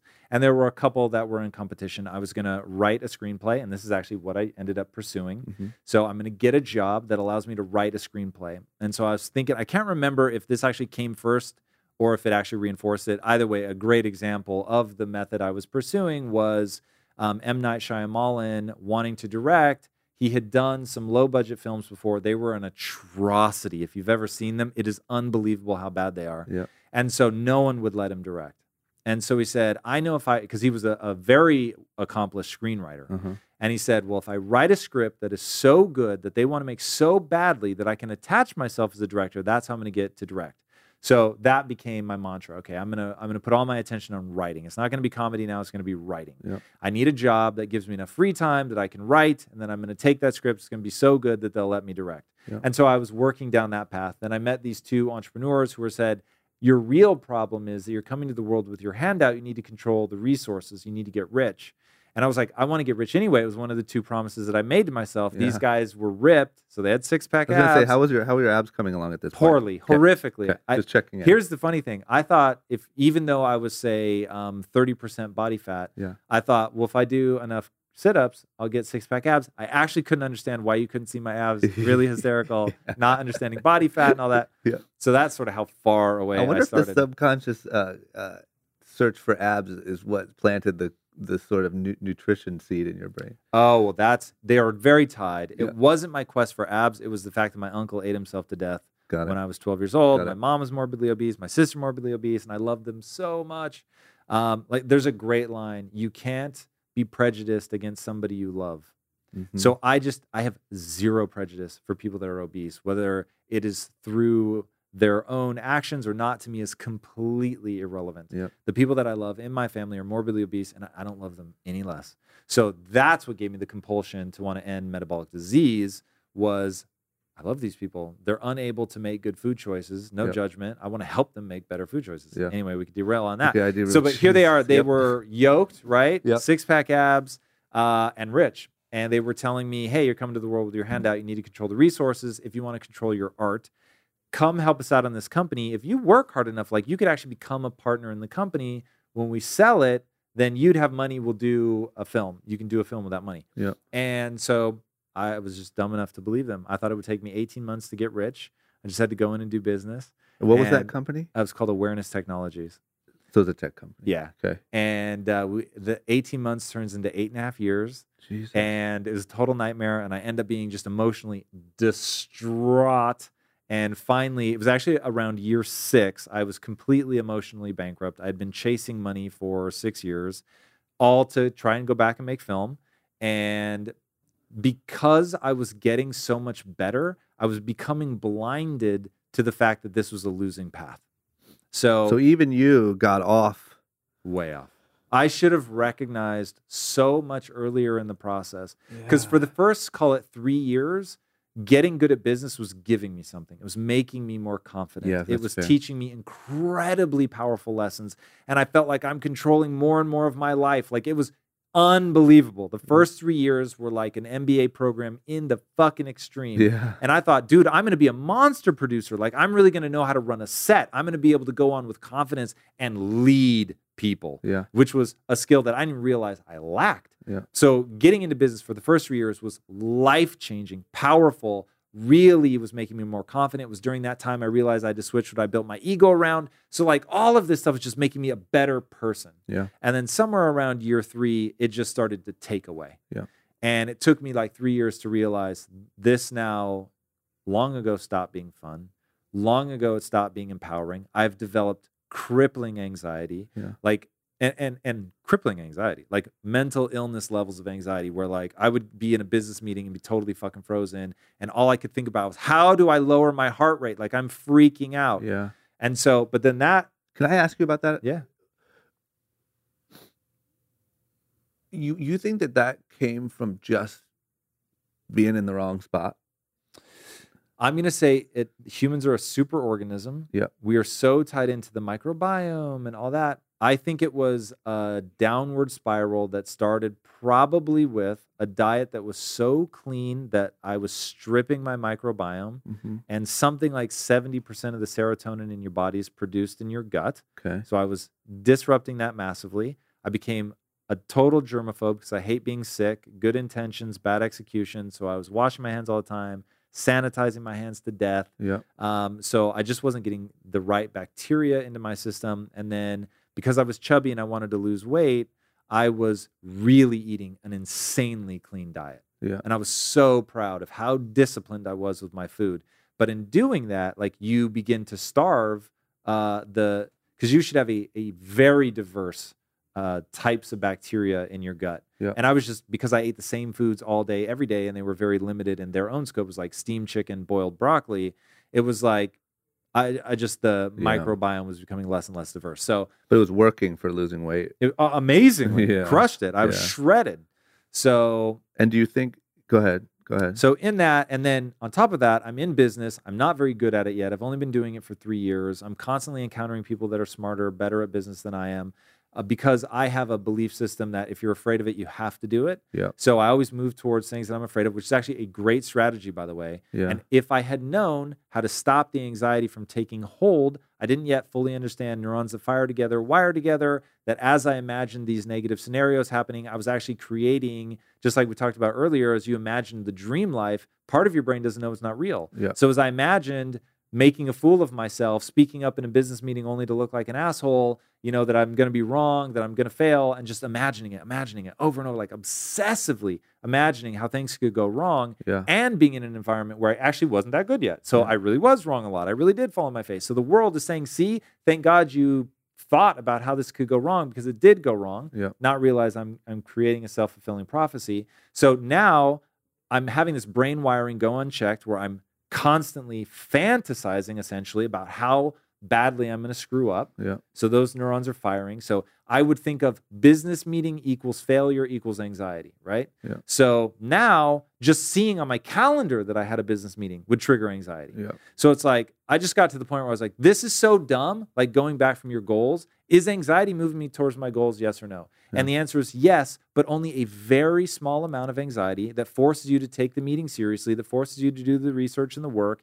Beyond that, now it's counterproductive. Yeah. And so I had to start learning. This was the thing that really supercharged my obsession with the brain. I had to start reading about the process of anxiety. What's going on at a neurological wiring level, and how do you undo that process? Yeah. And so... And never medicine, never none of that.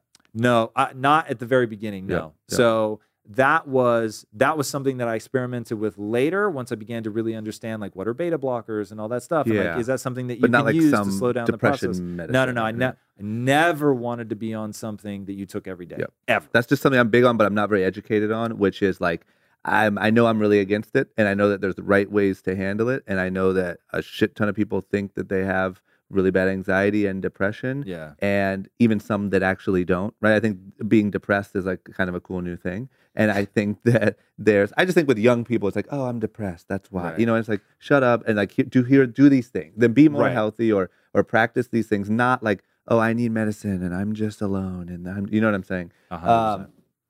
But it's something that I would like to one day be more educated on. I don't know much about, but that's why I asked. I just am a big fan of the right way to go about it, And I think that mental health is like any other health, and like people don't think about it that way, and they don't think about the same way. When you get older, you should do it your whole life, but when you get older, you should start working out, even if it's going for a jog every day, or even if it's whatever. Same with meditating, same with doing these just little exercises that help so much, but it's just not treated that way.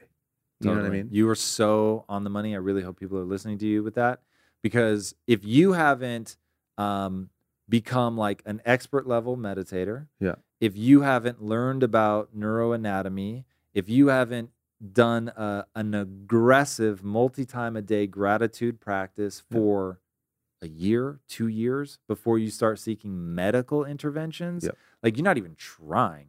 So that's like, oh, I could go to the gym, but instead I'm going to get liposuction. It's like, that's a bad strategy. So I mean, the sheer volume of things that you should try before you do that, and that will have, by the way, almost certainly a more profound effect, not less. So exercise and diet are going to have way bigger impact on your anxiety than anything else. So it's just what gets me is, and I'm only saying it because I'm in the process. It's all new to me. It's new that I'm accepting it. It's new that I'm trying to get good at it. It's new that it's all new. But I think that when you say exercise and diet, it's looked at one way. When you say meditation and gratitude practices, it's looked at as like, oh, here we go with the weird mental stuff. You know what I'm saying? Oh yeah, and like, I refused to meditate for a decade because it sounded feminine to me. And gratitude. And when I remember when a lot of people, with Tony Robbins and with all this stuff, it's just looked at as like, that's weirdo Here we stuff. go. Crystals and crazy talk. Man, and I think that I think a lot of people know this or believe this. We're on the verge. I think 10 years from now, it will be completely just as accepted as an Equinox or an LA Fitness. Right. You know what I'm saying? But I think that we're still on the tail end of it just being weird. For me, I needed an in to physiology. So here's what got me thinking about meditation. So I learned about it from a Navy SEAL named Mark Devine. So first of all, I was a SEAL. So that made me think, okay, maybe tough guys can do this as well. Yeah. And he said, no, the whole point is to get out of the flight or fight response. Yep. And so then I started researching, okay, what is that, right? It's the thing called the sympathetic nervous system. So you have two systems in your body, the sympathetic nervous system, known as fight or flight, and the parasympathetic nervous system, known as rest and digest. Okay. So what you're doing with meditation is taking conscious control of what is usually a subconscious process. Yeah. Now, when you can do that, that's already incredibly powerful. So meditation for me is practicing how rapidly I can go from fight or flight to rest and digest. Yep. And that is incredibly useful because then when you go into something that's provoking your anxiety, all of a sudden you've practiced this, you know. So for me, it's breathe in through my nose, out through my mouth. I do a hold on the inhale and a hold on the exhale.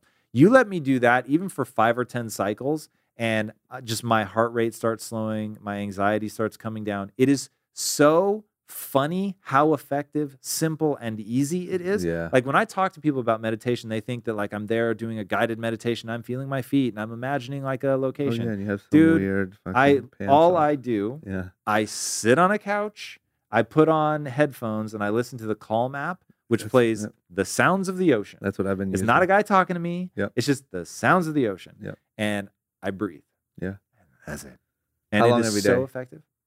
How long? How long, like, do you mandatory? Meditating I do until it starts to be uncomfortable. So it's usually about 20 minutes because Yep. I like to sit cross-legged. Yep. And somewhere around there, my legs will start to fall asleep. Yeah. And so because of that, I stop. That's good. But that's plenty of time to put you in an alpha wave state, which is if anybody's like me and likes to take long hot showers, Yeah. like the reason long hot showers are so nice and that you often have something like 72% of people say that they get some of their best ideas in the shower. Yeah. The reason is you go into an alpha wave state. It's just a particular brainwave pattern that your brain goes into where it's calm and creative. Yeah. And so that's what meditation does for me.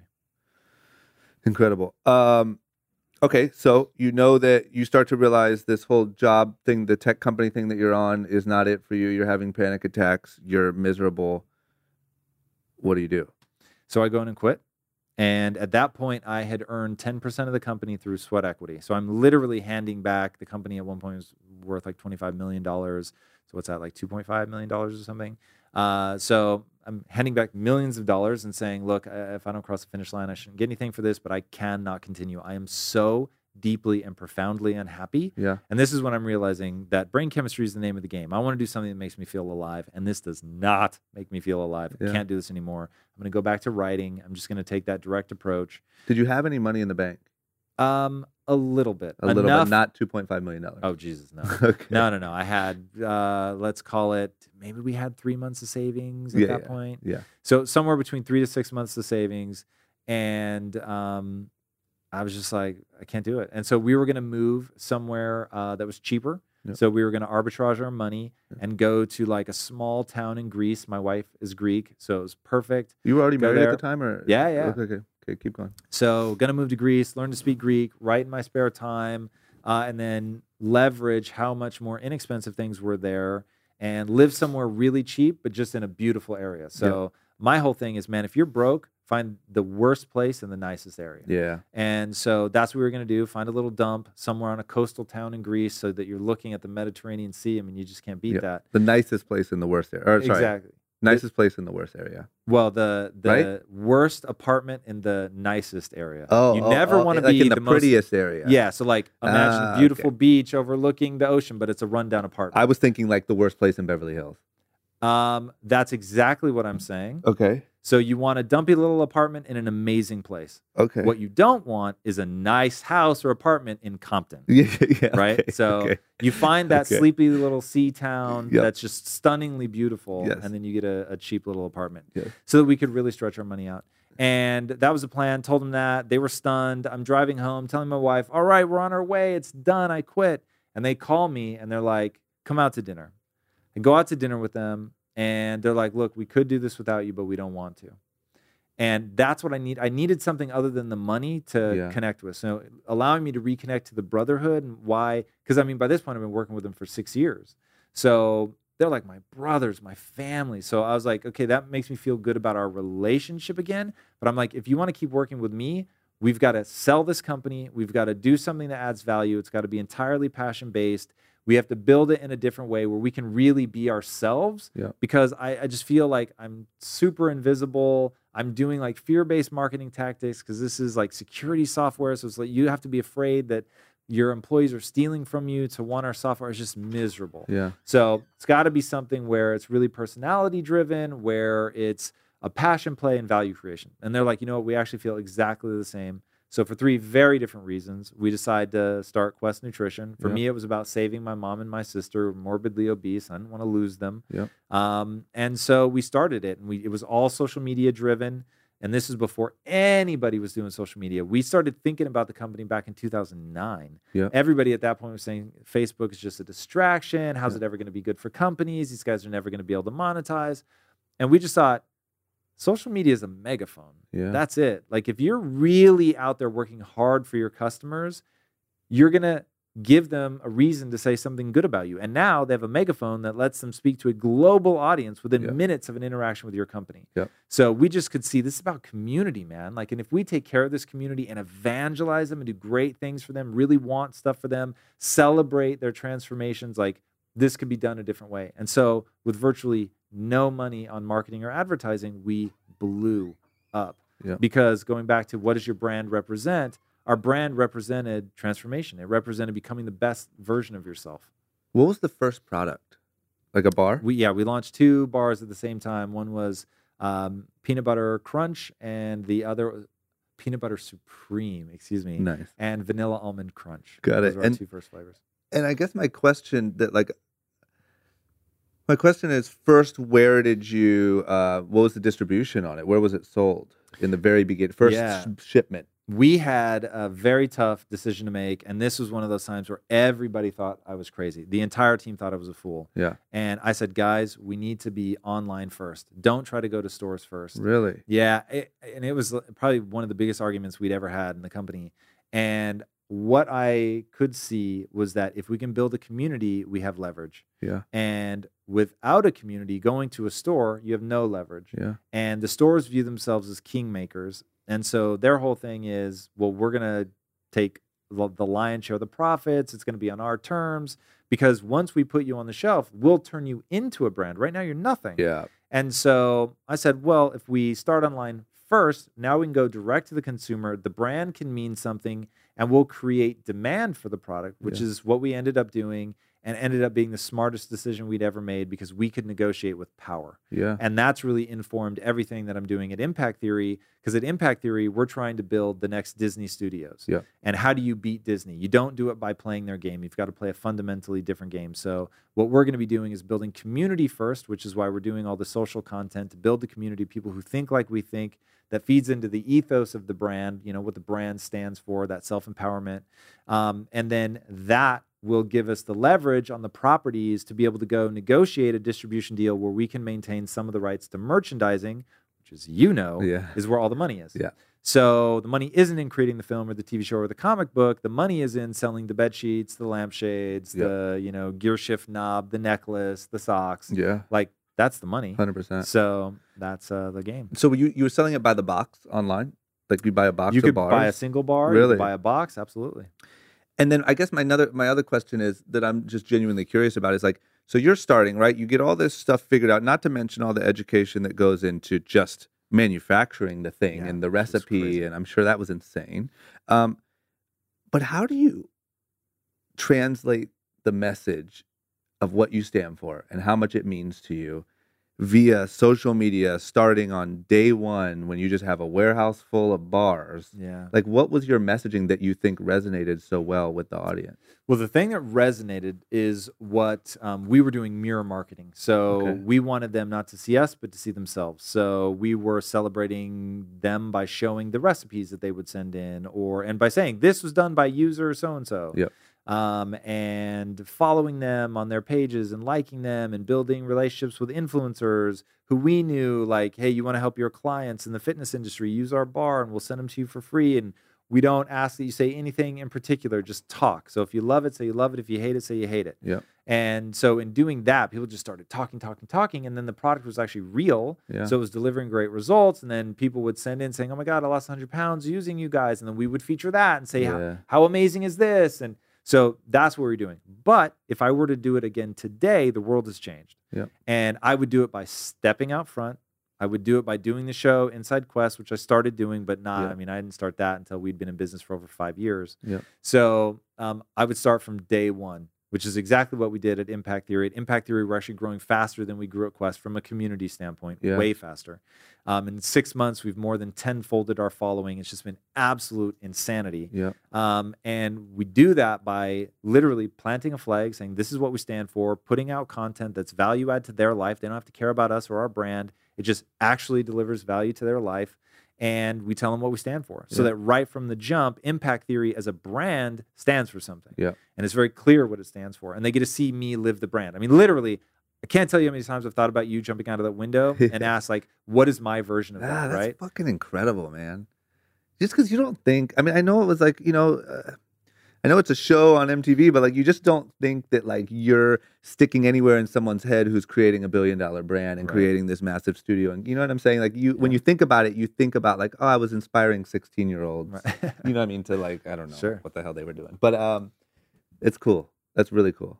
Now, when the message is real, like, sure, you'll hit a lot of people that you're like, I don't know what the hell they're doing with this. Yeah. But you're going to hit that small number of people that know how to put it to use. Yeah, it's true. And and watching you build your following. We used to talk about you in marketing meetings, bro. That's crazy, man. Come on now. That's Because you crazy. were so on brand. Yeah. It was off brand for us, right? Yeah. The $25,000 in a briefcase, off brand for us. The hot girls in bikinis and all that stuff was totally off brand for us. Yeah. But you knew your brand. Yeah. And it was like, watch what he's doing. Like, he knows who he is. He knows what this brand is about. And he paints that picture so well. Yeah. And so you were just one of those really powerful examples of like brand strategy, like really stopping and thinking about every image you put out needs to tell people who you are, who your brand is, what you stand for. Yeah.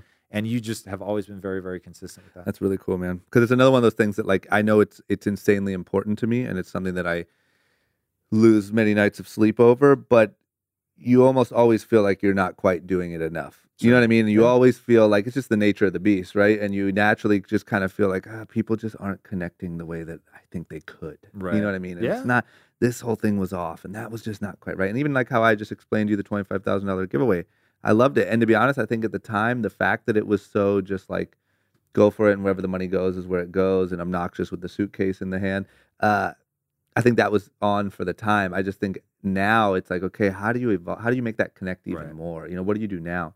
Also, to your point, the same way you said that if you did it again today, you would step out front. What's funny with our brand is I feel like when I started Young and Reckless, I wanted to hide because I wanted the brand to be taken seriously. Yeah. And I did not want it to be my merch and an MTV thing. And I knew how terribly risky that was. And it's funny because I felt like I spent so many years working so hard to do real work and do marketing with other people and do all these things because that was the right thing to do. And I feel like, again, now with the new landscape, I need to be out front more. Could not agree more. And it's like, it's this weird thing where like I've spent so many years trying to hide and trying to like, no, like let it be Young and Reckless. And if you look deep enough, you know, oh, that was the guy from that thing who started it, or oh, it's Drama who started it. But now it's like a brand, especially in our space, almost has no shot without a kid being able to connect with the actual person, or, you know what I'm saying? Like, I agree with a fiery intensity you can't imagine. And maybe this will evolve away too. Yeah. And that 5 years from now, I like wonder. being out front will be ridiculous. But right now, today, if you're trying to build something, somebody from your company has to step out front. Yeah. Companies cannot any longer be a nameless, faceless organization. It has to be real people that they can look in the eye, that's putting out content. Because when you speak, you cannot help but reveal yourself. Yeah. So that they can see, who are you? Like, what do you stand for? What does it mean? Because Gen Z, more than anybody else, dude, they want to know what you're doing with the money that they give you, both in your company and in your personal life, right? And so people that want to live the dream, like, because I can tell right now just what little I know about you, where you fit in this universe. Like, you're painting lifestyle. It's young. It's reckless. Very well named. Yeah. But at the same time, you're not a dick. You don't do it douchey. Like, there's just, and also you get very interesting influencers to wear your stuff. Yeah. People for whom people respect artistically or whatever. It's not just like grab ass, if that makes a sense, isn't what you guys promote. Yeah. There's something more to it. Yeah. And especially you, because there's like there's a real human being. You can't spend 2 seconds with you without realizing that you're not just a front playing a role. Yeah. You're the guy that we actually got to watch go from the background of Fantasy Factory to actually learning entrepreneurship, to what you were doing with the DJ stuff, to really then creating a brand, to talking openly about the things you don't think you did well, that you're doing better now. Like, there's a real human being that people are going to gravitate towards. Yeah. So it's like, for somebody like me, and sadly, I'm a little older than your targeted demographic, but even for me, it resonates in the sense that if I were like still back in club culture, it's the way I would be in club culture, where it wouldn't be weird to have a thoughtful conversation at the same time that you're partying. You know 100%. What I mean? Yeah, it's really interesting, man. And thank you for all that feedback. It's just interesting how it shifts, and how I've tried so hard to take because when the TV stuff started, I didn't want to be famous. I never had a goal of being famous, right? So naturally, it was my instinct: start a company, have a real thing, a real career, and back out of the spotlight. But like you're saying, now it's impossible not to. And I also think the reason for that is brands used to be the megaphone, right? They used to tell you who wore what was cool, what was whatever, right? The same way television used to be that, and movies used to be that. Now, because you can connect to the person directly, you don't even need that brand to tell you anymore, right? So it obviously works still on the level, and I think people like, Adidas is doing an incredible job at marketing and doing what they're doing, and there is still room for these mega brands to have a voice, but I just think anywhere below that, just repeating what you're saying, if you don't have a human being, people don't want to listen to a brand anymore. The same way they don't want direct TV to tell them what to watch anymore. They can make up their mind on their own. And they're so used to connecting to human beings. It's like, why connect to this small brand? What's it really going to add value to my life? You know? Anyway, so you started Quest when? What year? We launched officially in 2010. And it just exploded. It's crazy. And all that initial marketing and everything and success was just connecting with people legitimately on social media. Connecting with people legitimately on social media and understanding influencer strategy. Yep. Like, we got that. And you think you guys were obviously one of the first there doing that right. No question. Yep. Whereas now, like, it's so crowded, it's a shit show. Yeah. Right? Yes. What I love, so I'd much prefer to play where nobody else is playing. That's always better. Yeah. But there's such a powerful upside to when it's crowded, because inevitably people begin to optimize. Once you optimize, you then, the opportunity is doing the unscalable. Yeah. So going to people like with real, like, I know you, I see you, dear influencer. I know what you're about. I know the value you bring to your community. Here's how I think we can help. And when you show a level like of real understanding of their brand, like, that's when it's like, whoa, like, this guy really, like, he gets me, gets what we're trying to do. And so you can build real partnerships like that.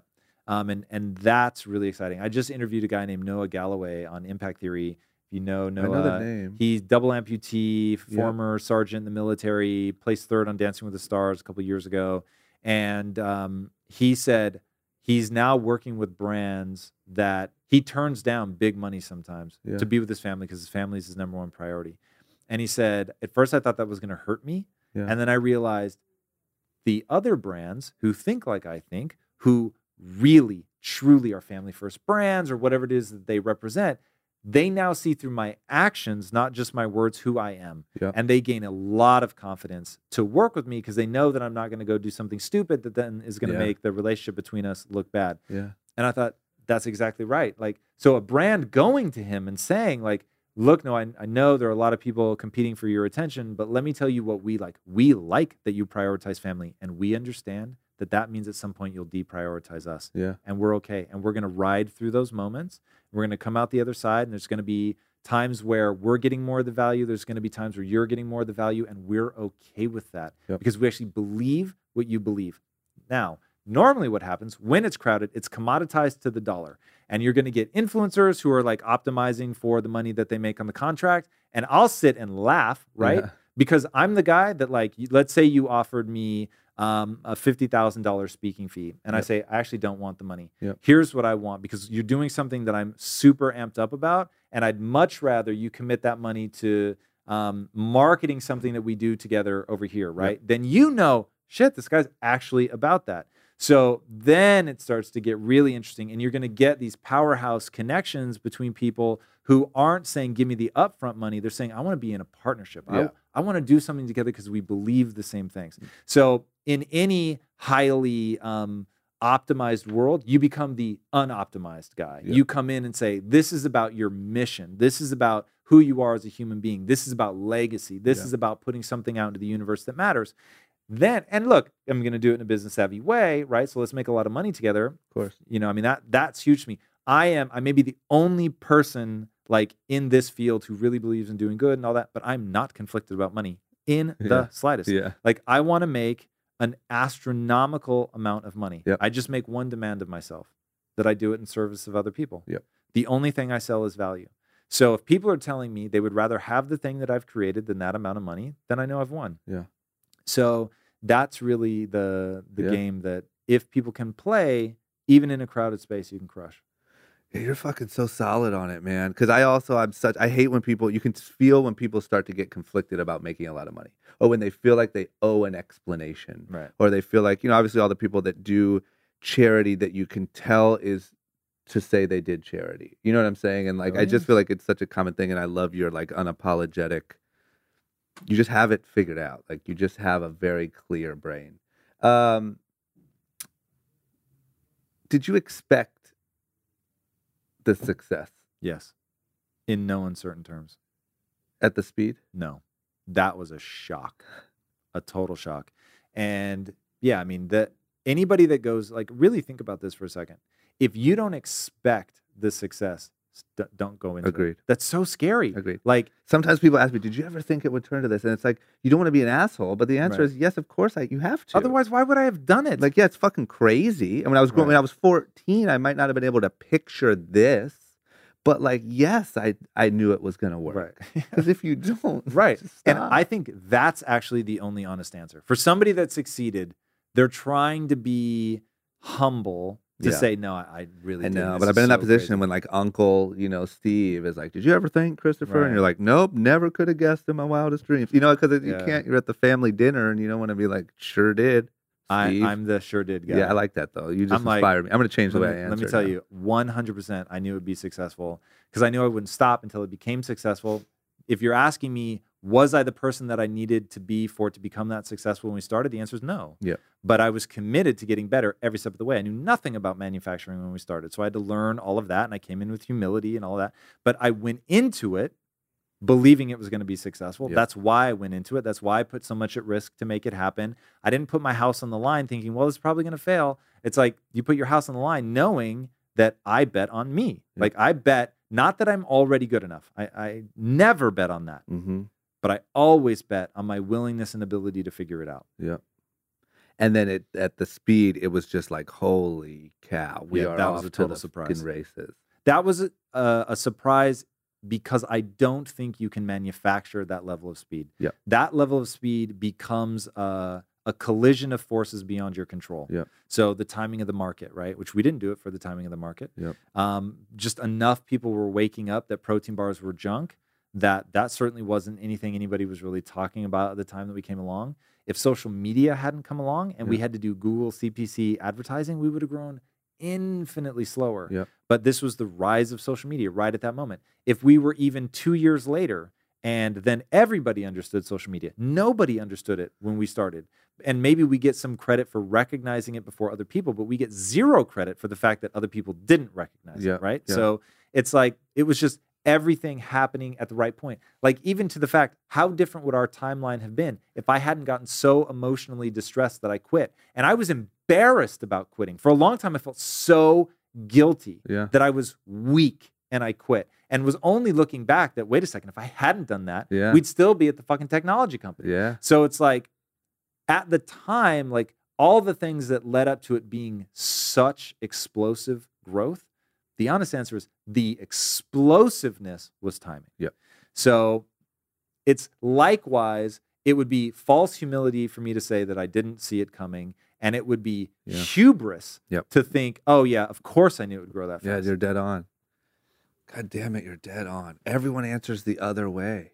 Everybody says, no, I could have never guessed. And then they say, did you know it was going to grow that fast? Well, yeah. Like, I knew exactly. That's one thing I hate about a lot of books and a lot of talks and a lot of stuff that people also read is everyone's a genius in hindsight, right? Everyone knew exactly what they were doing exactly at the time. When you look back on it, you don't take into consideration the amount of weird X factors that happen. But without just blindly taking the shot at it, you have nothing. Right. Are you still actively there now? No, not at Quest. Okay. Did you sell it? What happened? So we had taken an investment about a year before I left. That was a very small piece of the company, but a very large number of dollars. Yep. And it was all diversification for the three founders. We were equal owners. Yep. So we all took a just startling amount of money. Yep. Personally. So I knew I never had to work again. Yep. And then it just came to a point where my partners and I didn't see eye to eye anymore on how to move the company forward.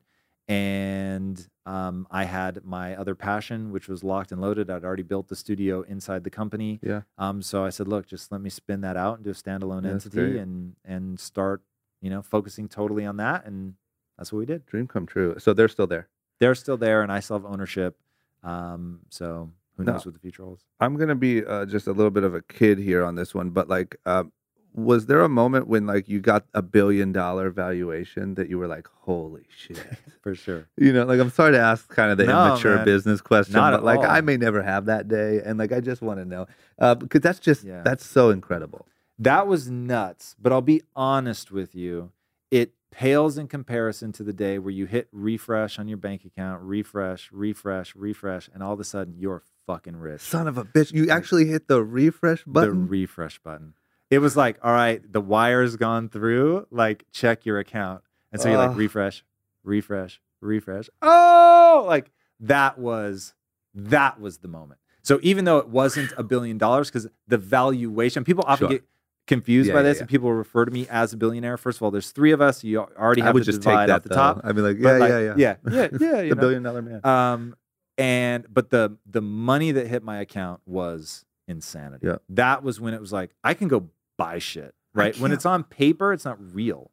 So you can have like my valuation on paper is bonkers. Yeah. But what I think about is the amount in my bank account. Yeah, so I just like spend that. Yeah, it's just the B word. And did the $1 billion valuation come from because that's what they bought in? Yeah, they had to, like, they actually gave us money at that valuation. So it was considered worth $1 billion the moment they said we agree. More than $1 billion, but yeah. Yeah, okay, yes. Yeah, I like it. So it was considered worth more than $1 billion as soon as they agreed to do the deal. Yeah, once we took the money at that valuation, then it's like, it's real, right? So this isn't like Tom going, hey, I bet the company's roughly... No, this is straight, we took money at that valuation. Oh, man. And can I ask you, you can just tell me no at any point, but I guess what I want to know is like, was the amount of cash that you had prior to the refresh moment shockingly different than the dollar amount after the refresh moment? Shockingly. Like you went from sort of normal dude to like, holy fuck. Yes. Overnight. That's the moment that everyone dreams of.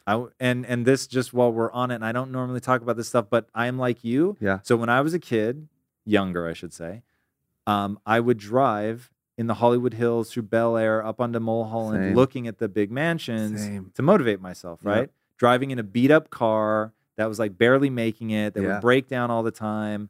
And knowing everyone is looking at me like, what is this guy doing in the neighborhood? Is he like casing the joint? Yeah. There's no way a guy in that car belongs Yeah, to like this a Honda neighborhood. Civic shouldn't be here. Yeah, exactly. Yeah. And so my wife and I used to do it together, and we'd drive around like dreaming one day. So I went from living, I had a house finally. Mhm. So this wasn't, I'd gotten to the point where through business I was making money, but it was like, just nice 6 figures. Yep. And so we had a house, and in sort of a dodgy neighborhood, Yep. like literally half a mile from Inglewood. Yeah. But happy that we had a house, to mansion in Beverly Hills, one refresh later. So I mean, it's just like crazy. I just thank God, because like there's not a lot of those moments like that actually really happen, right? You know what I mean? Like those are the moments that everyone dreams of. I think that when young people like imagine what it's like to get rich, they picture that happening, Yeah. and like it doesn't happen like that very often. Very true. So the fact that like you actually had that moment is just makes me so happy. And by the way, it's as good as you think it's going to be. It is, huh? But here's the I'm going tonight to fascinating drive thing through about money. Bel Air. Do it. It's so fucking effective. And do you know who Michael Strahan is? Yep. All right. So Michael Strahan and I know each other. He's a good dude, by the way. Yep. And we're both huge fans of architecture. He has a friend who's probably the premier high-end home builder, certainly in America, maybe in the world. Yep. And he builds like $250 million houses. Yeah. So Michael was like, hey, I'm going to be going to check it out. You should come with me. So go walk this $250 million house. This is pre-sale. No. I already live in a Beverly Hills Okay, mansion at okay. this point, like Yep. the whole fucking nine. Yep. But walk into this house. Yeah. And I look at Michael and I go, there's levels to this shit. Yeah. You know what I mean? It's like all of a sudden my mansion does not seem so cool anymore. So it is still inspiring to me to look at that. And Michael and I were talking, and I was like, there's 2 types of people that see something that's just so far outside of what they can afford. Like, I cannot afford that house. Yeah. No fucking way. Yeah. And there's 2 types of people. Type 1 gets angry, Yeah. and type 2 gets inspired. Yeah. I'm type 2. Yeah. I was like, dude, I'm going home right now. Michael and I were both like, I'm going home right now to get back to work. Like, I got shit to do, like to grind it out. It's so inspiring to me to see the things that are as of yet out of my reach, and to believe that I can one day bring them within my reach. Like, that's fun. That's inspiring. So yeah, man, like I still do that, drive around and really look at like the things that are like way outside my. Yeah. Now you got to go to what, Beverly Park, or like where do you even go now? Yeah, well, Beverly Park's legit. So the fact that you already know Beverly Park, I didn't even know Beverly Park back in the day when I was driving around. So you're already like my a step dream ahead board of is where I on. was. Yeah, I'm cruising the neighborhood. Good choice. Yeah. The guy that builds these houses, where does he live?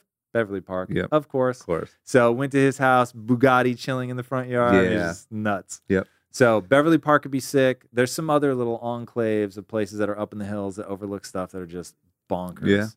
There's always another level. And I love that. Let me ask you this. This is a big question that I debate with a lot.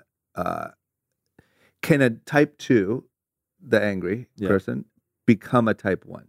Oh, of or course. are you cursed for life? No. There's no curses for life. Okay, so 100%. if how?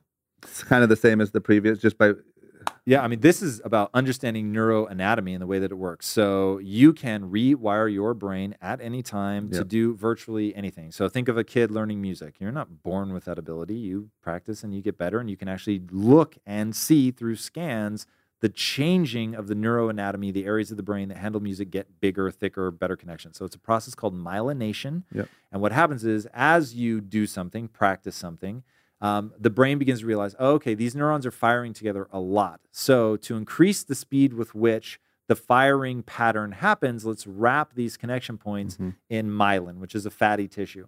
And so it literally goes in and builds a super highway of connectivity between those regions of the brain so that they can communicate more efficiently. And that is the process of getting better. That's why people who get better do it with less effort. They can do it faster because the communication in the brain is literally faster. And are you saying that you can also, and if not, then how do you change your attitude? Let's just say you're the kid who is just about to type a shitty comment below Yeah. this YouTube video. Perfect. Yep. Like you have it written and it's like, shut up, you douchebag. You're only rich because blah, blah, right? Yeah. And you say, shit. And you start hitting delete. Yeah. That's Can a you great change example. that? Absolutely. So everything boils down to your identity. Your identity drives your behavior. Yep. Period. Mm-hmm. So if you write hateful comments like that, it's because that's who you are, right? You're the guy that's going to knock people down a peg. Man, I'm going to show these guys what it's about. Now, once you realize that you're just a crab in a bucket, Mm-hmm. if you put this is actually true. You put a single crab in a bucket, it'll crawl out. Mm-hmm. You put 4 crabs in a bucket, none of them can get out because as soon as one starts to make progress, the other crabs pull them down. Mm-hmm. So if that's you, if you're a crab in a bucket, like, okay, well, now you're going to be stuck in the bucket forever. Mm-hmm. But if you realize that you can help other people and that stuff comes back to help you and that the more you invest in other people, the more likely they are to invest in you. And that's just human nature. We want to help those that help us. Like suddenly you can get to a virtuous cycle. Your network is your net worth, Mm-hmm. right? So getting to know good people, do good things for them, wanting to see them win, making people feel good. Like one fundamental truth of the human condition. If people feel better about themselves Mm-hmm. when they're around you, they're going to want to be around you. Mm-hmm. So go make some high-powered motherfuckers feel really good about themselves when they're Yeah. around you, and they will elevate you. Yeah. Period. Simple as, just the way that it is. So I always start by saying, I'm the type of person that. So if I were a crab in a bucket type person and I write negative comments and I wake up to the realization that that's not good, I say, I'm the type of person that elevates other people. I'm the type of person that helps other people shine. Mm-hmm. So now I'm going to go and I see, let's say I see one of those crazy Tom Bilyeu impact theory videos, and I'm like, dude, 50% of what this guy says is total bullshit. Mhm. Like, you can't become anything that you want. But I'm actually impressed. He really does seem like he's trying to help people. Mm-hmm. Okay, that's right. I'm the type of person that helps other people shine. So I'm going to write my comment and I'm going to say, hey, Tom, half the stuff that you say, like I struggle to be on the same page with you, but dude, I so respect that you actually want to help people. Mhm. And so even though like we don't necessarily agree on all the fine points, I wanted to really take a second to acknowledge what you're doing for this community and just thank you. Yep. Boom, right? Yep. You didn't lie and say, dude, I'm just into everything you do and you're amazing. Yeah. You said, like, here's what I really value you for. Yeah. And by you focusing on the thing that you value, it changes your neurochemistry because now you're focusing on something that you're grateful for instead of something that pisses you off. Because when you get pissed, this is one of those advanced class things people Yeah. need to really understand. Yeah. If your waiter comes and like you ask for your burger to be medium and your burger's well done, Mhm. you can be like, hey, come on, man. Like I explained to you that I asked for it medium and it's well done and I'm in a huge rush. And like when the burn marks get on there, it's not that I'm trying to be a dick, dude. There's carcinogens in the burn. Yeah. Like, come on, man. Like this is a Four Seasons hotel. I expect better than this. Yeah. Your brain goes, oh shit. Like this must have really been a big deal. We should really be pissed off. Yeah. And your brain tries to justify your actions. Yeah. Like, whoa, like you really got annoyed about this fucking burger. Like this is a real problem. And now all of a sudden for the next hour, you're fucking wound up about Yeah. this jackass at the Four Seasons. Yeah. Instead of realizing, like if something like that happened to me, I would go, this is an awesome moment to remember that I live in a world where people will bring me food. Yeah. I don't have to go kill this cow. Yeah. They brought me this food. Not only that, they do their best to find out how I want it prepared. How rad is that? And like this dude may just be having a really bad day. You never know. Yep. So you know what? Like I'm so stoked to live in a world where I don't have to kill this cow. This cow shows up. It's going to be tasty. Yes, maybe there are carcinogens in the burn marks and I don't like the way they taste, but I can scrape those off pretty easily. Yeah. And so when this guy comes at the end of the meal, I'm just going to thank him. Dude, you know what? Thank you for taking good care of us. Like this whole process has just reminded me that we live in a modern miracle where we can go out to a restaurant and for a few bones, like have an amazing experience. And by the way, the Four Seasons, like you guys know how to do it right. This fucking, and your brain starts going, whoa, like a lot of really cool stuff just happened. Like this is amazing. This must have been a really good experience because we just like went through this whole diatribe explaining that to the waiter. Like it must have been awesome. Yeah. And so for the next hour, you just feel like life is good. Yep. The exact same situation. You frame it one way, you have a great day. You frame it the other, and you stay pissed off. It's nuts. Yeah. All about how you look at it. And the big realization that like it's changeable. It's the same as your six pack. Like if you want a six pack really bad, even if you're a chubby guy, you can get it. 100%. Like you can change it. It's just people don't think of the brain that way. You know, they just think of that as something you come with. You've read Talent Code, obviously, right? Oh, yes. That's one of my My be my man. favorite book. It's a great When book. you were talking about myelin, that was the first time I had really got into that, and like might be my favorite book. Okay, so let's then get into impact theory. So you make a bunch of money, you're on top of the world.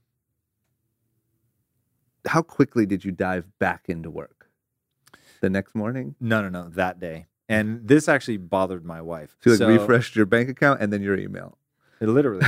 And that was important to me. Yeah. So identity drives behavior. Yep. And so I was like, it is important to me that the employees know I'm not here for the money. Yep. And I can say that now and no one could fucking deny it because the day the money showed up, I was in the office. Yep. And no one would know, like no one had any idea that I was, from a wealth perspective, a fundamentally different human being than I was when I left the day before. Yep. So to them, it was completely invisible, and I just got back to work. And my wife was like, really, really wanted to take the day off to celebrate. And look, her frame of reference isn't wrong. There's nothing wrong with that. Like, I totally get that. No judgment. Like, that's her frame of reference. But for me, it was like, my identity does not allow me to take the day off. Like, there are 1,000 other days I could take off. But the day that I get money, I cannot and be who I want to be. I can't, that day, I can't take that day off. Yeah. So that was really, really important to me. And then we looked at like, okay, at this point we could buy an island and just retire and sip Mai Tais forever. Like, is that what we want to do? Yeah. And the honest answer for me was no. It's just not, like, that's not what motivates me. Like, money's awesome, money's powerful, and I want to generate a lot more wealth. Like, there's levels to this shit. I want the $250 million house. Yep. I want to be able to do like what Jeff Bezos did and just like, oh, let me just cash out $1 billion of my Amazon stock real fast so that I can get to Mars. Yeah. Like that, like either that puts the look on your face that you have now, which is a big shit-eating grin, or you go, what? That's so dumb. Like, I'm the big shit-eating grin guy. Like, that's me. Oh my God, so amazing. Like, I am so jealous. Like, that's so awesome. Yeah. And he's sort of the human equivalent of the big house in Beverly Hills that I drive by and go, I want to be like that. Yep. Like, that's just unbelievable and so exciting to me and something that I really, really strive for. So it's like, no, like, we want to go back, right? Do something you would love, even if you were failing, but have a mission. And so what's our mission? And when I'm at my truest, because of some experiences that I've been through in my life, the truest thing for me is I want to pull people out of the matrix. And what I mean by that is the Matrix, the movie, is just the perfect analogy for the human experience. Yep. You live in a world of false beliefs, and you think those beliefs are real. And once you realize, oh, this is actually like an operating system that's been installed in my brain, it can be reinstalled, changed, updated, and I can have a totally different belief system. Then your world changes. And then you go from a kid from Ohio who launches a brand and actually does the work. And I hope people heard what you were saying, because I know exactly what you mean. Yeah. Rather than leverage the fame and make this a very tenuous MTV-driven property that'll be hot for a minute and then evaporate once we're not the hot thing on MTV, I'm going to go be invisible behind the scenes, not talk about that at all, and do the fundamentals of business and build a brand, right? So smart, and is why this will work. Thank you. So doing all of that, like, that's just a much more powerful way to go about and build something. But that comes ultimately from extracting yourself from the matrix, building a mindset that's actually effective, building beliefs that serve you long-term, that aren't flash in the pan, they're not faddish. They're all things that are really sort of fundamental. So I play a game called No Bullshit, What Would It Take? So no bullshit, what would it take to end metabolic disease? That was Quest, right? And the answer was make food that people choose based on taste, and it happens to be good for them. So impact theory, if we're going to pull people out of the matrix, get rid of those limiting beliefs, show them that they can do anything they set their mind to without limitation, where do we have to go? And the answer is the only way that humans assimilate truly disruptive information is through narrative, period. That's how we pass on culture. It's how we teach each other to live. It's all through story. The stories that we tell ourselves about ourselves, like, that's the most important thing you've got going in your life. So knowing that I don't want to change behavior, I want to leverage behavior. So I'm not going to tell people, go take more classes and go study on the weekends and read these books. They're not going to do that unless they're already doing it. So I know they're going to read comic books, they're going to read books, they're going to watch TV shows, they're going to watch movies, they're going to play video games, whether I tell them to or not, whether the content is empowering or not. They're going to be doing those things. So that's how we feed culture. That's how we give people the the elements that become their "this is water" become so ever present that they don't even recognize that it's there. Yeah. So to really, at scale, control people's mindsets, I've essentially got to take over popular culture. Yep. So, and the only way to do that is to make comic books, TV shows, movies, and video games. Got it. So that's what we're going to do. And right now, is it what you see on the YouTube page? Yeah, right now we're only creating social content, but we're doing Got that it. to build a following. No, I get it. When I read that, I read it. It might be on your Wikipedia or something. It says like the part A, part B, part C. Yeah, it's whatever. on our website. Yeah. Got it. And that's you being right out front as well. Yeah. You do good at it, man. You do really good at it. So then that's what we'll follow behind is all of that. It's so smart. That was, I will say, one of the genius things about Fantasy Factory that was never trying to teach or to say, watch us work. It was always entertainment first. Yes. And that's where Rob was just absolutely genius. But man, it was always just fun first, and the work and the, like anyone who wanted to be an entrepreneur who had that gene in them recognized that from a mile away and saw it as inspiration. But also little Jimmy, who just wants to play video games for the rest of his life, could also love the show. Right. Because it's so hard, which I'm sure that you know because you're diving into it, but to create successful, entertaining content with some sort of positive spin, right? You have, especially in the world of the Kardashians and love and hip hop and all of the most successful things, or a lot of them, are terrible messages, and terrible sort of underlying whatever. Here's a question I have. What's your daily sort of routine? It's super locked in. So Okay, I was gonna ask that. I was real curious if you had a locked in thing or if it was pretty. Have to. I am super lazy. That is just a fundamental truth. So I have succeeded in spite of being lazy. I work very, very hard, but my impulses are all lazy. Yep. So to overcome that, I've had to be very structured. So I go to bed at 9 p.m. like it's a religion. Mm-hmm. And I don't set an alarm. I sleep as much as I need to. I prioritize sleep. Anything that helps me optimize cognitively, I do. So go to bed at 9, wake up when I wake up. I usually sleep 5 to 6 hours naturally. It's my natural rhythm. Yep. So if you go to bed at 9 and you sleep 5 hours, you're up at 3 a.m. or 2 a.m. So I'm usually up around there. I'm in the gym, usually before 4 a.m. I hit the gym, and that's the first thing I do. I absolutely hate the gym. I only go to the gym because the studies on its impact on cognitive performance are off the charts. There's just no question. There is a body-mind connection. If you're not taking care of your body, your mind is just not operating optimally. Yep. So it's hugely important to me. Also, I prove discipline to myself that even though I don't like it, that I do it. And then it feeling stronger, looking good. These are all incredibly powerful things. So hit the gym right away, work out 5 days a week. And then I immediately meditate after working out because I am trying to practice getting out of that fight or flight, sympathetic nervous system, elevated heart rate, breathing heavily, sweating.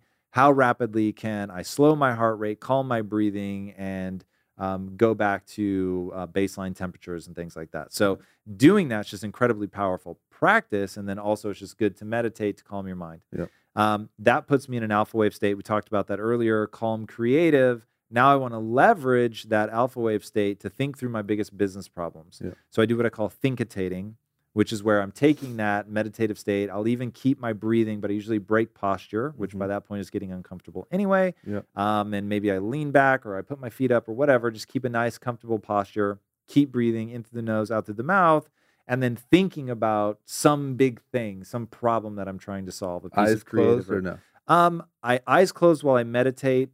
Sometimes eyes closed while I thincitate. It really depends. Yep. But when I'm meditating, always eyes closed. Yep. And then I take notes while I'm thincitating. Yep. So if a great idea comes up, I'll take that note and then go back to thincitating and take more notes and just rock that out. And then when I finish that, which could last anywhere from 20 minutes to an hour, depending on how many great ideas I'm coming up with, then I immediately go to reading. I read. depending on what time I woke up, I'll allow myself up to about an hour of reading. I read on, it's technically not reading, I guess, because I'm using Audible. I listen to Audible at 3x, so it's triple the speed. Yep. And I do that because I've trained myself to be able to digest the information that fast. And you're not doing anything else while you're doing it, right? Nothing. Okay. And then when I finish reading by 8 a.m., no matter what, so if I've woken up late that day, just slept more for whatever reason, by 8 a.m., I am doing my important things list. But usually by the time I finish reading for an hour, it's more like 5:30 or 6. Yep. And I start my important things super early. And that's just the list of things that are the most important things I could be doing to move the business towards my goals. Yep. And I obsessively live in that list. I do not check email ever. Yep. I actually employ somebody whose number one responsibility is just look for high-level opportunities that come in my email. Yep. So if you can imagine, I get maybe 200 emails a day. I see probably less than one a day. Yep. Just to give you an idea. All pre-vetted by my assistant. So how does somebody get a hold of you if they have a pressing issue? They call you? Well, if it's pressing, they're probably SOL unless they know me. Yep. If they know me, then text me. I respond to text within minutes. Yeah. But anyone like on your team, so-and-so wants to know if you can come in at 2 p.m. on Friday. How does that scenario work? Are they just in your house already? Yeah, they they're just in my say, house, hey, tap Tom. me on my shoulder. Yeah. So and just ask, which I'm a huge believer in proximity. And in the beginning, people were like, can we work from home? And I was like, no, because we need to be together. What time does your team show up? We don't have hard and set things. One of the things that they've found is autonomy is one of the most important things. And so just for people's emotional well-being. So we're sort of a filter mechanism. If you need to be micromanaged, and some people really do, you won't work. Yep. If you're sort of abusive about how much time you take off, it's not going to work. We have an unlimited vacation policy. You go whenever you want, but you have to get your work done. You got to be crushing it. It's not just like get your work done. It's crush it. It's be so undeniably good at your job that when you take time off, people are like, hell yeah, man, I'll pick up the slack while you're gone. You need a vacation. Yep. So that's a big thing for us. So, but they usually come in. The early birds start coming in around 8:30, and then the people that have like their own morning ritual come in like 10:30. How many people? We have 12 people now. Does she work out of the house? She does not. So she gets maybe the one email answer. She would be. I'm not counting in the 12. It's his PR lady. So she's our PR agency. Yep. So this is somebody that we work with on an agency contract basis, all outside. They've got their whole own amazing universe. So her email would get through. Her email would never reach me, no. Okay. But they would say, like, hey, you're scheduled for whatever, right? So jealous. So, like, when we booked So this, cool. Yeah. it was, oh, hey, you're booked for this. You would have loved this. Too bad Mason wasn't there. They're like, you're booked on the show Short Story Long. And I'm like, oh, okay, who's that with? And they're like, Chris Pfaff. And I'm like, drama? Yeah. And they're like, I think it's drama. And I'm like, whoa. Is it drama? Oh, I'm like, man. am I on drama show? I was Son of a freaking out. I'm like, it was one legitimately, I was like, I'm super over the moon. So I'm like, whoa, time out. I need to know if this is actually drama or not. Because everyone's like, I think it's him, but I'm not sure. I'm like, we need to fucking find out if this is drama. So I know if I should be flipping out right now or not. Man, that makes me so happy. Dude, for sure. Like, yeah, that was really neat for me. So I am just as excited to be here as anybody. Oh, This that's is insane. And so fantastic. also, so you guys reached out just thinking he would be a good fit for it. Yeah, totally cold. It's incredible. Because you want to know what I think my biggest weakness in just sort of viewership and everything is just awareness. Sure. Like, it's just, you know what I mean? Like, it just so happens that you're so incredible at this and have such a legit story and are aware of what I even do anyway, right? So if once the show and me building this sort of entrepreneurship side gets known a little bit more, it'll just be so much easier. But that's the biggest, that's the uphill battle still, right? It's been a year in. I know it well. What did you say? I know it well. Yeah, 100%. He's telling the truth. He was so excited. Oh, that makes me it so was happy. literal disbelief. I was like, I need somebody to confirm if this is drama or Oh, not. God damn it. So happy. Okay, man, this episode is great for just my whole self-esteem, maybe. Like when this is over, I'm gonna be like, You've earned it. Look at that one. Okay, so I'm really shocked by the lack of like time breakdown, like in like wake up whenever you want. This Mm. happens kind of when that happens, and blah blah blah. I'm jealous of it. I just don't know if I have the natural discipline to ever do it. Like I feel like if I gave myself that much freedom, I would bend it. So here's the thing. It comes down to your goals, right? Yeah. So I'll give you an example. I really, really, really, from an identity standpoint, have made myself, remember, the way I change my identity is the following. I say, I'm the type of person that. So I want to change my identity.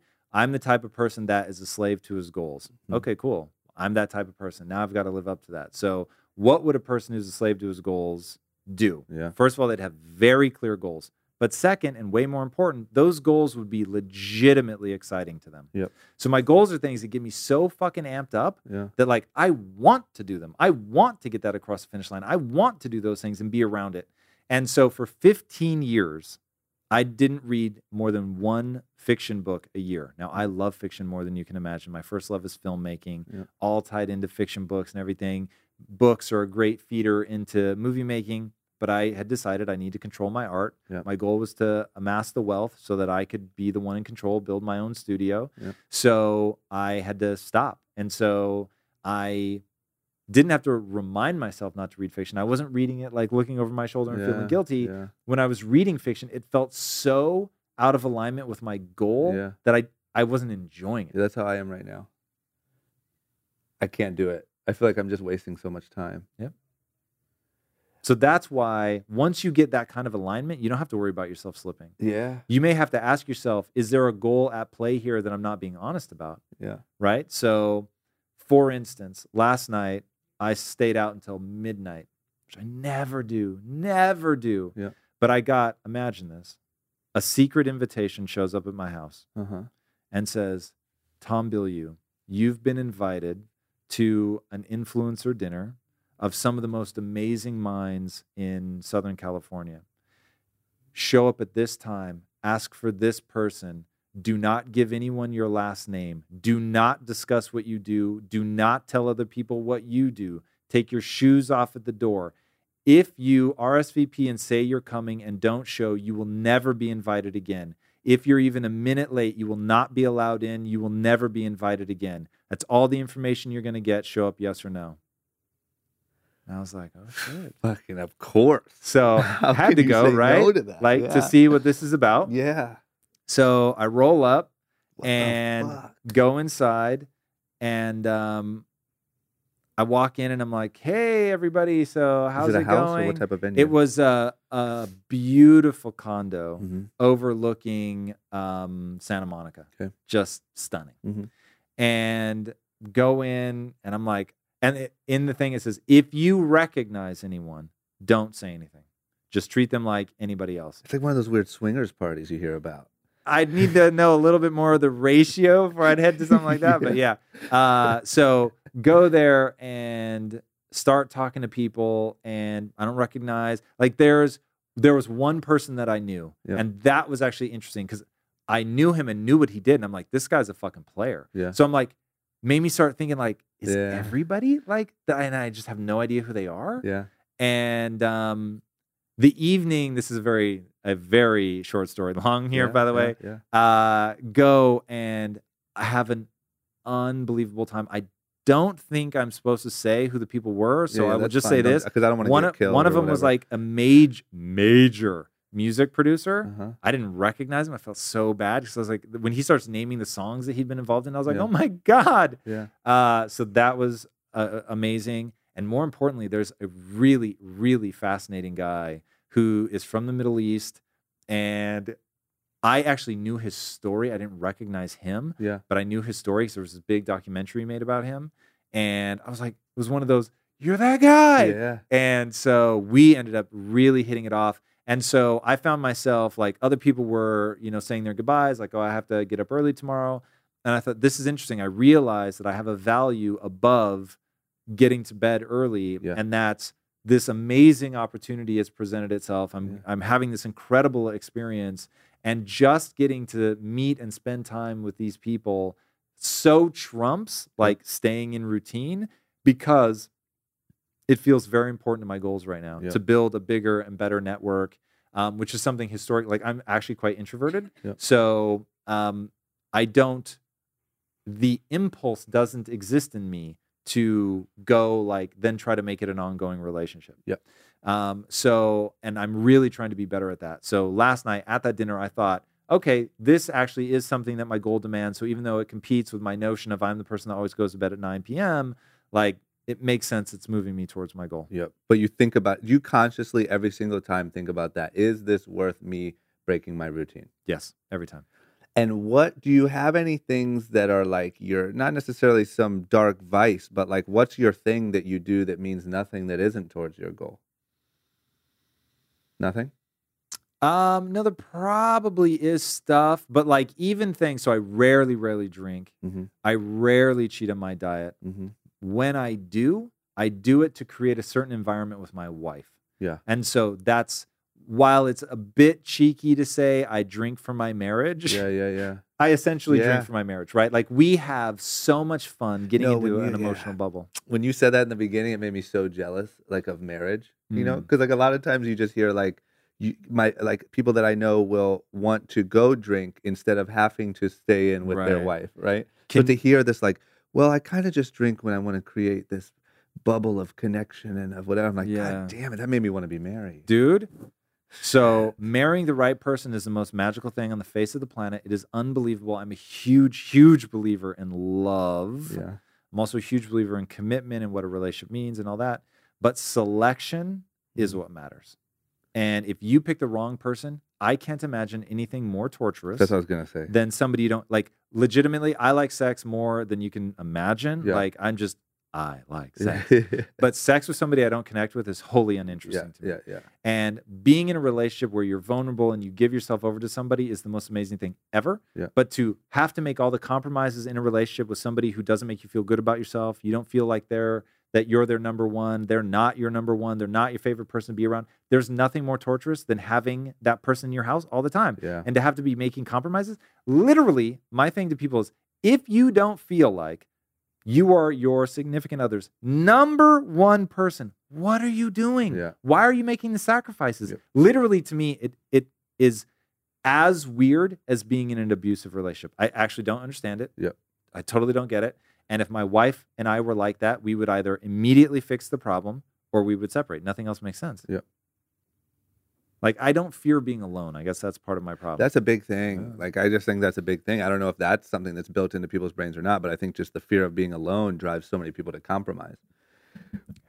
But it's just, even my friend the other day, like one of our, really intelligent friends that's in and out of the office a lot, just said, I don't know what he was talking about, but he said, the worst decision in life you can make is marrying the wrong person. And it just like, I was just like, whew. That's the truest thing I've heard. Yeah, because I moved out here. When I moved out here, all my friends were older than me, and then when I partnered with these guys on Young and Reckless, they were older than me. Everyone my whole life has been older than me, and so now it was really fun in the beginning because we're going out, and I went from like 18 to 28 essentially, right? But now everyone's married and like having kids, and so I almost have this like feeling of I'm falling behind. Or I'm doing something wrong, or now I'm the one out here, which, obviously I know isn't accurate, but it just gives you that weird sort of feeling. But he spouted that off the other day, and I was like, that is the truest thing I've ever heard, and I will gladly sit and wait. Yes. Or just be alone. To me, it doesn't seem like this daunting, huge, scary thing. Right, marrying a terrible person seems like a daunting, huge, scary thing. Yes. So not really. There's not much that you do or that you fight with or that like, I really want to, I don't know, eat this cheeseburger or play these video games. Well, so I do play video games, but again with my wife. That's one of my greatest accomplishments, getting my wife to play video games. And also like finding ways to make something more valuable. So for instance, if you told me, hey man, I really need to learn how to rapidly go from the sympathetic nervous system to the parasympathetic nervous system, staying calm under pressure. But I don't want to do it in a business meeting where like I want to minimize my chance for fuck ups. Like, what do? I'd say, play first person shooters against real people. Yep. Because you'll get in that zone where you realize the more you let this sort of panic and energy take you over, the worse you'll do. And the more in the chaos that you can stay level headed and calm, the better you do. Yep. And it'll give you a chance to practice. So I look at video games like that. So that's how you put it into, like, you can put it into a goal box. Correct. And if you're spending time with your wife, obviously, I'm sure one of your goals is the relationship with your wife, Absolutely. right? So, got it. So, and there are ways like if you really feel like you come alive when you do something, Yeah. like it doesn't need a lot more justification than that. Yeah. So then it really becomes a question of, is there a way to monetize this? Is there a way to make this a bigger part of your life? And that's where I think people really don't ask. They have these things in their life that do make them feel alive. And like, I'll give you a really bad example. There's some people, I don't understand them, but there are some people who are just like, dude, all I want to do with my life is drink with my friends. Yeah. Cool. Now, if I'm that guy, the way my brain works, immediately I go, hey, it's interesting. We're living through a time right now where microbrews are massive. Yeah. Is there a niche that me and these 3 other guys could come up with where we work 4 days a week brewing, and then on Fridays, it's the get pissed with your friends day, and we drink our beer, we drink competitors' beers, we bring other people around, we do a whole social media thing around it, we build a following based on, like, there is a way where all of a sudden you go, I can't believe this is my life. Yeah, you're so right. So, but Fuck, you're people so don't right. push themselves to think about, Yeah. how do I take this thing that I love and really turn it into something? Yep.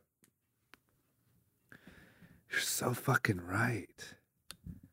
And I just feel like, I don't know, there's just so much emphasis put on. A lot of times I feel pressure to get better at having time that means nothing because it's a problem for me. At all times, I want to know why I'm doing it, right? And I think to a degree it's unhealthy, but I think that like there's a healthy way to go about it. I think you can approach it in a healthy way, but I just have trouble with like, hey, let's just go here and do this thing for no reason. Can I set you free? Yeah. They're the fools. Yeah. And spending every second of your time doing what makes you feel the most alive is the right answer. And if that's working, work. But if work sucks, take time off. Yeah. My thing is when you leave it all out on the field, right? I play so hard every day to build this fucking company, to put myself out there, to do whatever it takes to be successful. When I want a day off, I fucking take it. And if I want to stare at a wall on my day off, I'll stare at a wall. Right? Like whatever I want to do, because I know that I have bled for my dreams. I have bled to help the team. I have left it all out there. I can look at each and every one of the people that have built their lives around my vision. I can look at them and say, I'm doing everything I can to move this thing forward. So I take days off with absolutely no guilt. But also, if while I'm there, I want to work on something, I'm going to work on something. So if, like, let's say I take a stack of comic books with me on vacation, nothing triggers more ideas for me than comic books. So I could be in a joyous state reading comic books, writing down ideas, things that we should move forward, projects that we want to work on, responding to the community, going in Facebook and IG and replying to them, going on YouTube, replying to comments. In fact, while my wife and I were in Bora Bora on our 15-year wedding anniversary, we were doing Facebook Live. Like, because we loved it and have a great time doing it. It's a lot of fun for us in our relationship because we do a show called Relationship Theory where we answer questions about relationships and how we've made it work for so long and working together and all that. And we love doing the show. So sure, like, if you take some dogmatic stance that if you're always quote unquote working, you're going to work yourself to death, then you see me do that and you think, oh my God, what a fool.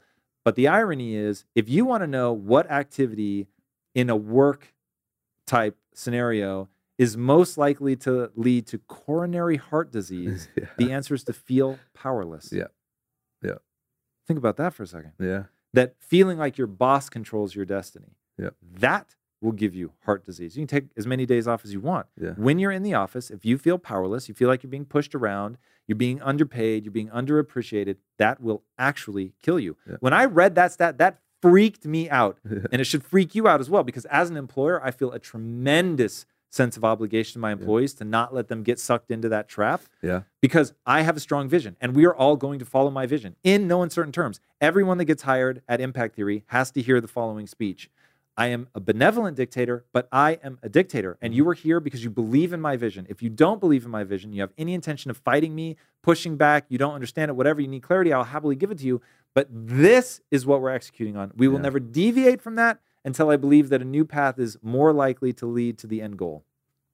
And if you're on board with that, literally all but, I don't know if you watch Game of Thrones, all but make people do the sword and down on one knee and say, like, we're going to follow. Because it's like, I don't believe that the leader is more important. Yeah. Leader's not more important. We're all equal importance, but there can only be one vision that we are executing against, and there has to be total clarity for that. Yeah. So I do not ask for deferential treatment. Don't treat me any differently. Like if you've got something to say it, and no, there will be absolutely no reprisal for speaking your mind. Don't be a dick, because that's like a company thing. I'm not going to be a dick. Yeah. I don't expect you to be a dick, but to think that you can't say something because I'm the boss, like now you're doing the company a disservice.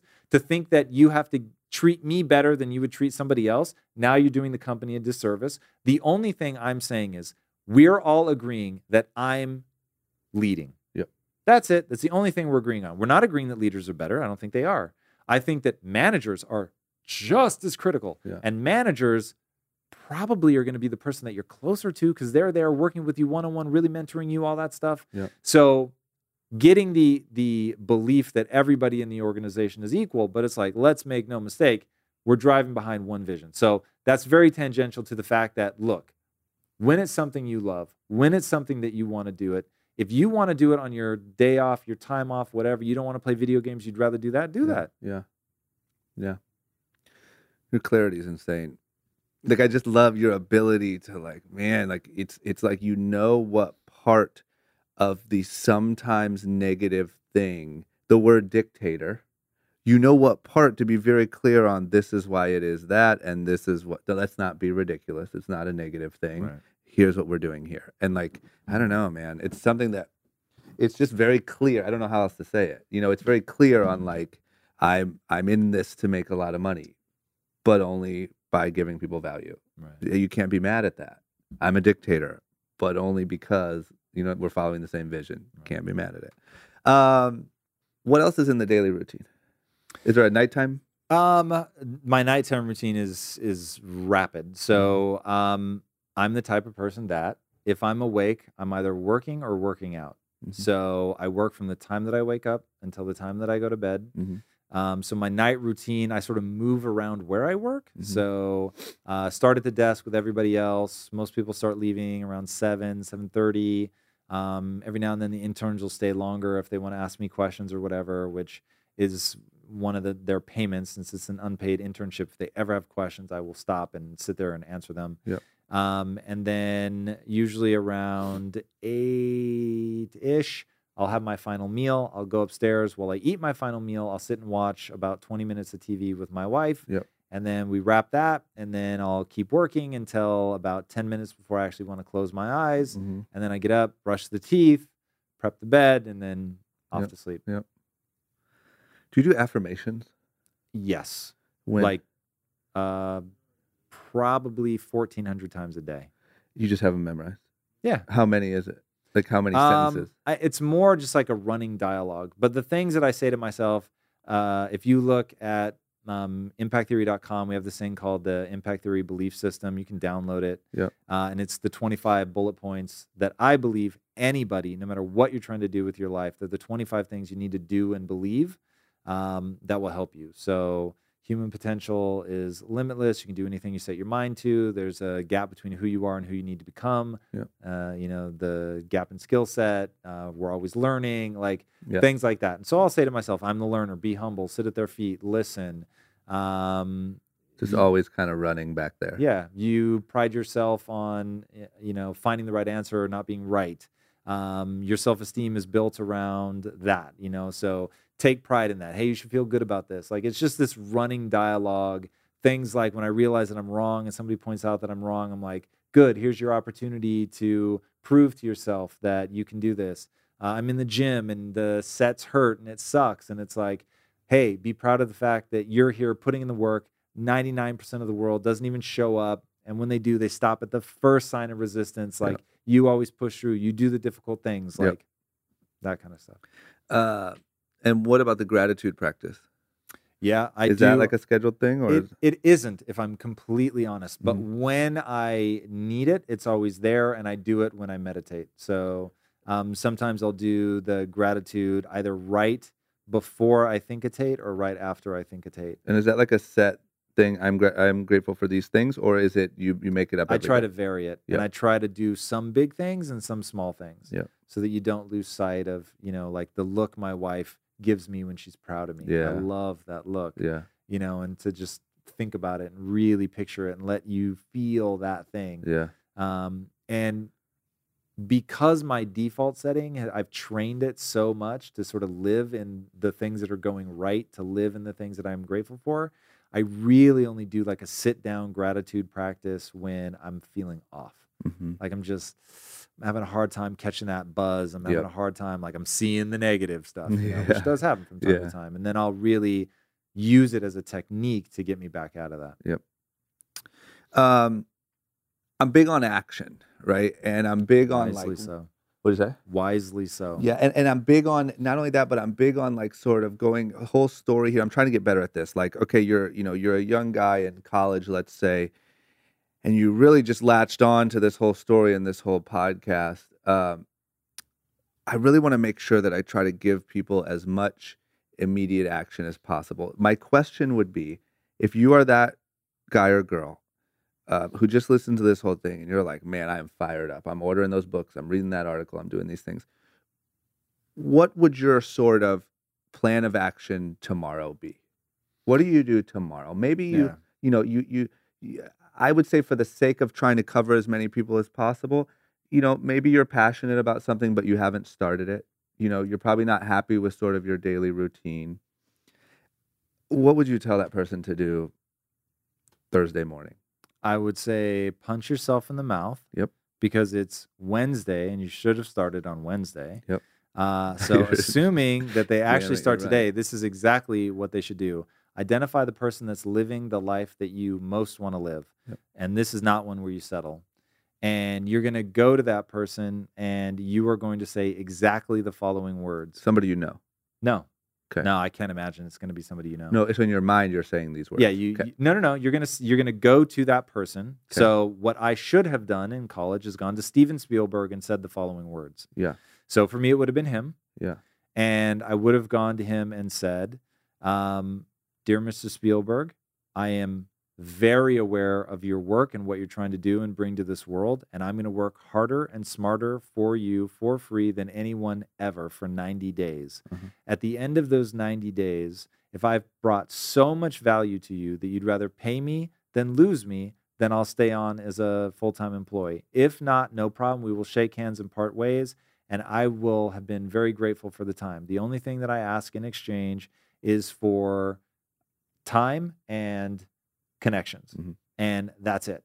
And you pick a handful of people that meet that criteria and you go after them, and it's restraining order or a no. Yeah. Now, if they say no, leave them be. Fine. Full respect. They said no. But if they don't say no and they're stringing you along, keep going, keep going, keep going. Be persistent until you either get the no or the restraining order. Yeah.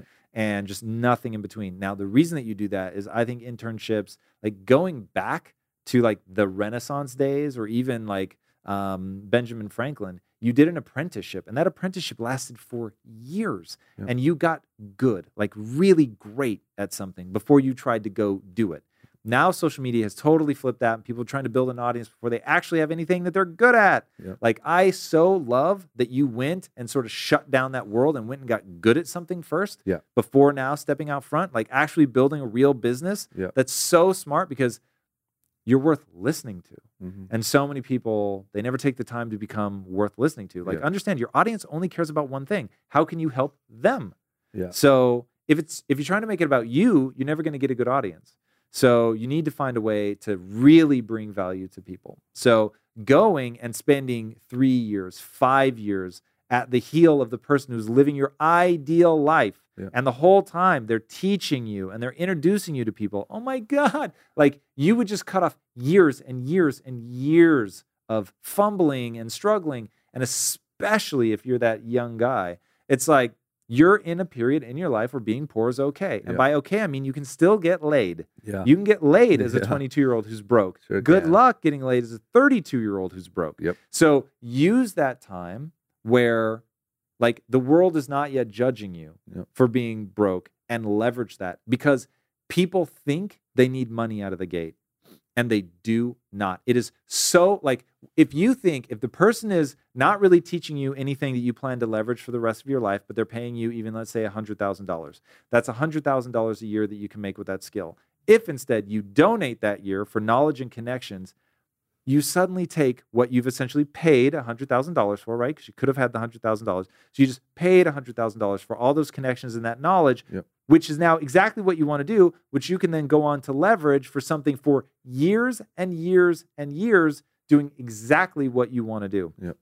It is so much more powerful. Somebody actually ran the math on this once, and I need to go back and memorize that math equation, because the way that it pays out, if you get the knowledge and the connections, is just ridiculously more. Yeah. Huge.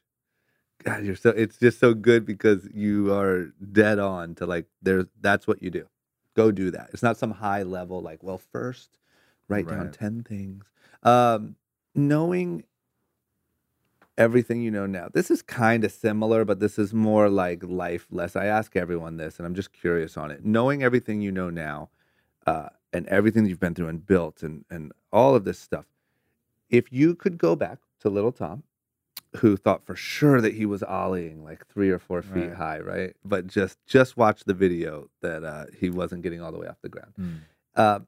And you could tell him anything to take with him on all of his life. Now, give him a little bit of a shortcut. What would you tell little Tom? That's very easy. So I would say to little Tom, you need to understand that the whole point is growth. Your talent and intelligence are not fixed, they're malleable.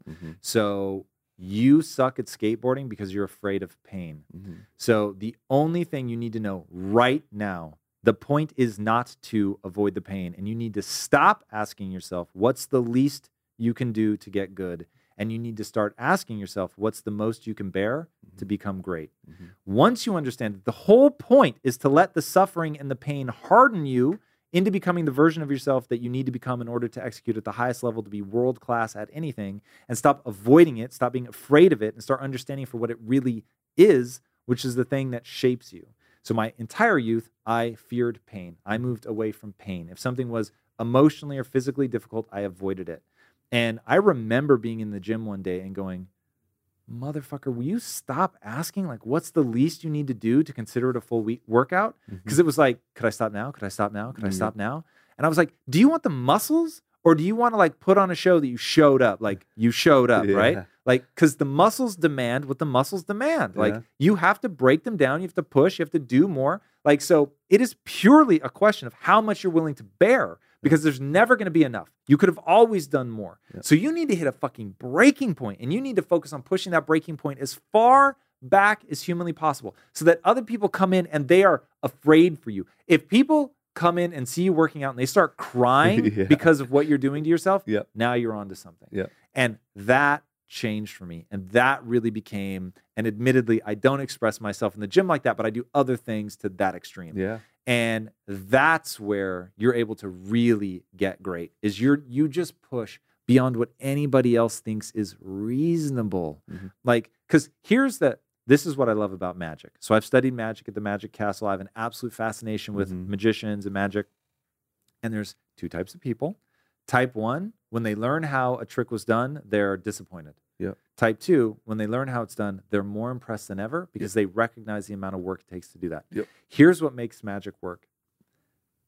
Magic takes so much practice and forethought, so much practice and forethought, that you'd rather believe that it's magical than believe that somebody would train for 10,000, 20,000 hours just the way that they hold their hands and talk and all that to make it seem like the card disappeared.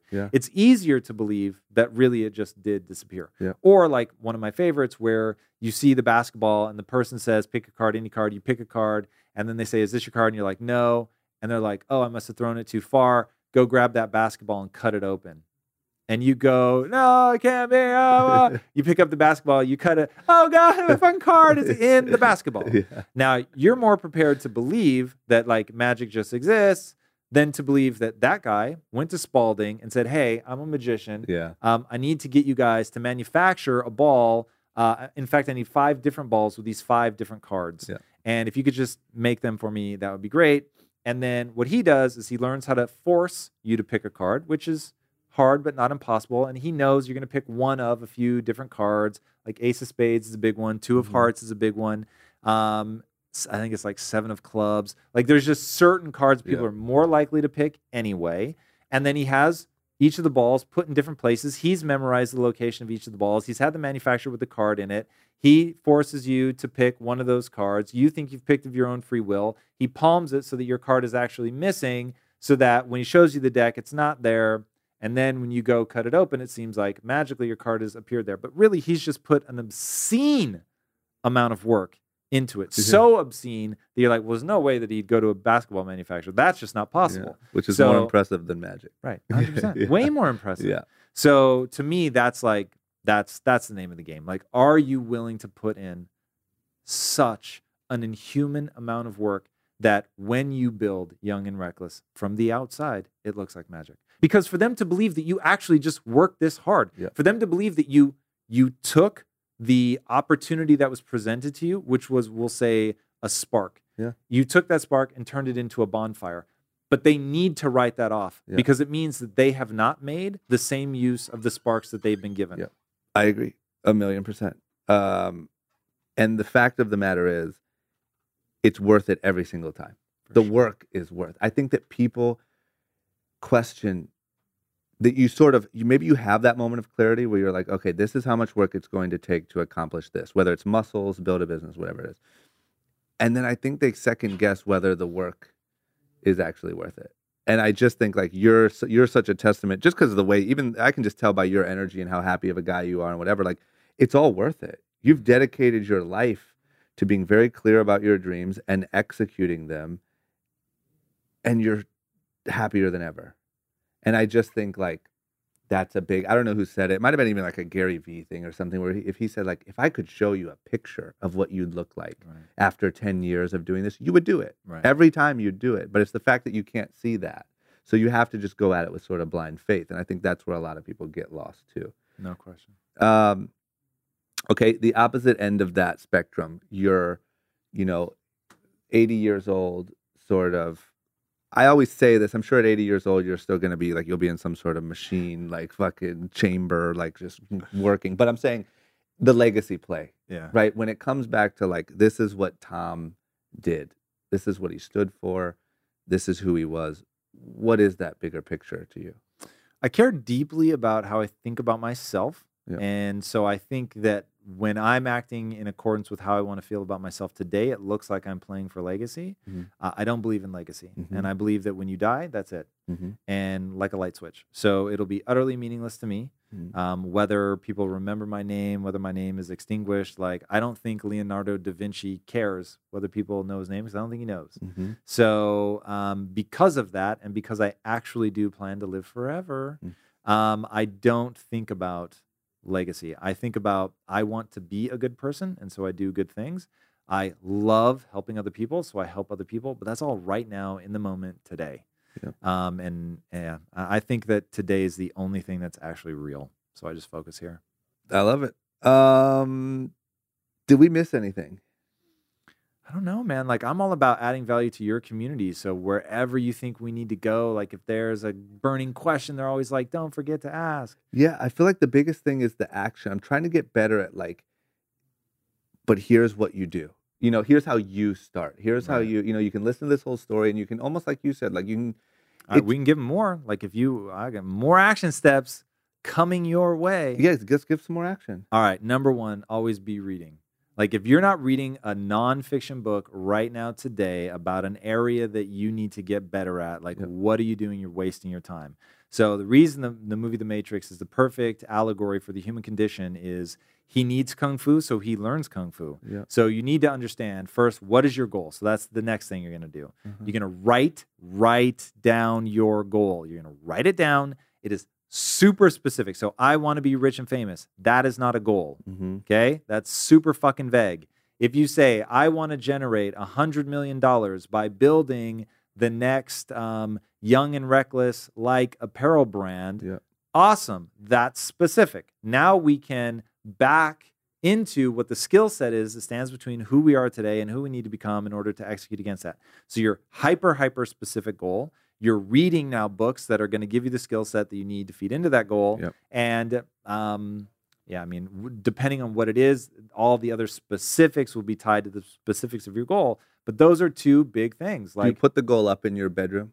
I don't, because it is so ever present in my life. But should little Tommy? Yeah, sure. Like when I first started lifting, I had a picture of Hugh Jackman as Wolverine everywhere I turned. Yeah. Because that's what I wanted to look like. That's amazing. And so that was like my obsession. And I just thought about it all the time and could constantly check myself. Am I there? Am I there? And the answer was no, no, no. So it's like, you got to keep going, got to keep going, got to keep going. Yep. So yeah, putting it up somewhere visible. And most importantly, telling other people, like, this should not be a secret thing. This is something you tell everybody. Like, think about it. I've got credibility now because of what I've done at Quest. But like, when I was at Quest and I had no credibility and told everybody that we're going to end metabolic disease, people were like, who are you? Like, to say that? And I'm like, look, I think it's going to take us about 50 years and like, this is a long-term play. And so, but I told anybody who will listen. And then all of a sudden it was like, oh, people would write in and be like, well, I know that your mission as the company is to end metabolic disease. Yeah. And for them, it was just, that's what you were doing. And so they were behind it and they believed in you because you had a bigger vision. It wasn't just about money. So when we spun out, we started Impact Theory. I just told everybody, we're going to pull people out of the matrix and we're going to do it by building a bigger studio than Disney, period. Yeah. Now, why would anybody think that I could actually pull that off? And I love that because you need to remember, doubt is a gift. Doubt is a gift. Like, there need to be some people who don't believe in you so that you can push against that. It is just part of human nature. You need people that support you and you need people that hate on you. And when you can learn to balance that, I spend 80% of my time looking at the beautiful things in my life, the beautiful things I want to create, the people that are really helping me and encouraging me. And I spend 20% of the time being angry with myself, being grossly disappointed in who I am, focusing on the people that hate me and want to see me fail. And I so, and with so much seething anger in my heart, refuse to let them be right. That in the times where beauty fails me and it's just not enough to kick my ass and get me going, which sometimes it's not. Sometimes you are too tired, you're too fatigued, you're too scared, whatever, for the beautiful things to save you. Then you need the hatred. You need the anger. You need the, I will never let this fucking guy get one over on me. I will not give him the satisfaction. And it's there for you. And nature's built it in. Anger is useful when it's not using you. You've got to be the one in control. You know You've how to manage it? 100%. Because that's the big one, man, is like it's knowing how to manage it. It's like it's such a fuel, but if you let that become the 80%, you're in trouble. You're screwed. Where can people get more of this? If I'm listening right now and I haven't, was the best place on your YouTube page right now? Yeah. Tom Bilyeu everywhere. Tom Bilyeu Spell on it? YouTube. B as in Bravo, ILYEU. And it's also probably right on your iPhone or your Android or whatever you're using out there. And you do speaking too, right? Yeah. How often? As much as it makes sense. So it's largely determined by what we're trying to do, the audience that they reach. I prefer really large events because I'm hitting more people.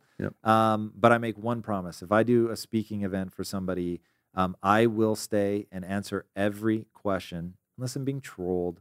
But I'll stay and answer every legitimate question. I've answered questions, I think, up to 8 hours before. Jesus. So I'll just go, and they're always kicking us out of the venue. So this always ends up in the parking lot. But I will stand there and answer questions until the last question has been answered. And I always tell people, because they think they're all going to be tough guys, like, you can't break me. So, like, I remember the first time I did it, finally after about like 6 hours, the person was like, can we just sit and keep doing the conversation? Now, keep in mind, I hadn't eaten, I hadn't gone to the bathroom, nothing. I was just standing there answering questions.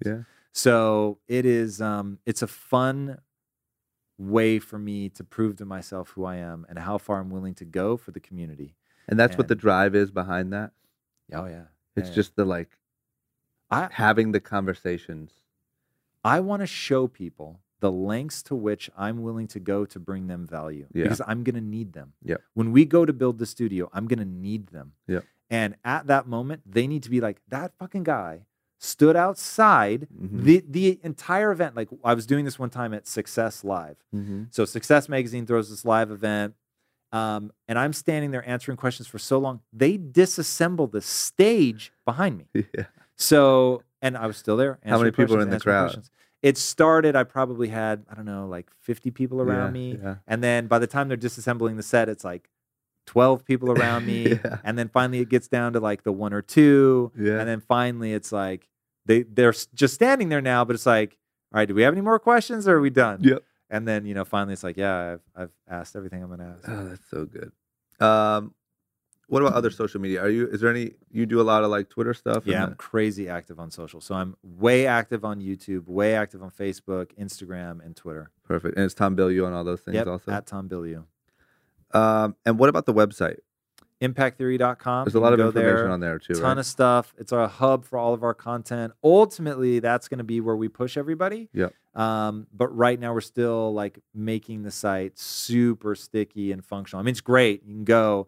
And you should check out the merchandise. Ooh, nice. Which, by the way, nice. Already on it. Which we should do a team up. I would love to. Team up with Young and Reckless. I would love to. So that'd be amazing. Yep. And yeah, just get that merch. We are a merch company. We know that. It's the only way that we're going to make money. Yep. But the great news is it's real value. So there's this thing called self-signaling that happens. Originally, you buy an Apple computer and it faces other people and all that to tell them who you are. Yep. But you tell nobody more effectively than you tell yourself. Mm-hmm. So telling other people you're an Apple guy, telling somebody that you're young and reckless, like you then signal to yourself what you're all about, that you live that lifestyle. Mm-hmm. And so that to me is why brand is so important. Like, what does it mean to represent impact theory? Yep. Right? So making sure that people really understand that, because they're going to be telling themselves a story almost on accident by wearing the shirt or buying one of the posters or whatever. I think we did it, man. I feel really good. Dude, this was awesome. I mean, I just think the amount of value, I think it's dead on. And I think that like I knew it was going to be good, but I think your ability to like hit value, I think my audience is going to love. It's awesome, man. Thanks for having me on. Thanks for doing it. Dude, thanks for doing what you're doing. You're a really interesting, rare example of a completely televised birth and creation of a brand. It's like, it should be studied. I'm telling you, man, this episode's just going to have me on like a high for the rest of the day. Rightly so. You've earned it. Let's continue to build, man. Let's figure out more work we can do together and more just, ready the second you are. Done deal. Guys, thank you for listening. Tom, thank you so much for giving all these people this great value. And thanks for the amazing day that I'm about to have. Thanks for having me on. It was amazing awesome. Week. Thank you. Thanks, guys. And there it was. I like how we ended on action. We ended with some concrete things that you can put in motion and put to use right away. And that's what I'm trying to also get better at, is not only telling these stories, learning the lessons, but then kind of saying, how does it translate to you, the listener, right now in this moment? How can you put it to work? So as much as I can sort of pull that out or figure that out, I will give it. Tom made it insanely easy because he literally does this to a science. I really suggest, if you liked the interview, to go check him out. Check out his YouTube page, especially. Follow him on Instagram. He's got a ton of really good information, really good content, really motivational. But like I said, it's based in fact. It's not based in some sort of hippie, you can do whatever you want, just put your mind to it, sort of Instagram square thing. It's real.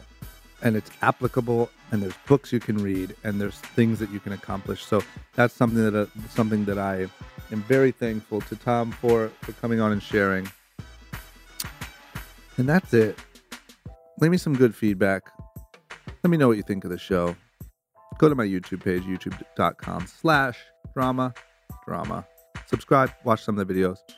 And go to youngandreckless.com and use the promo code SSL for 40% off all full price items. Thank you guys. I really appreciate it. I'll be back.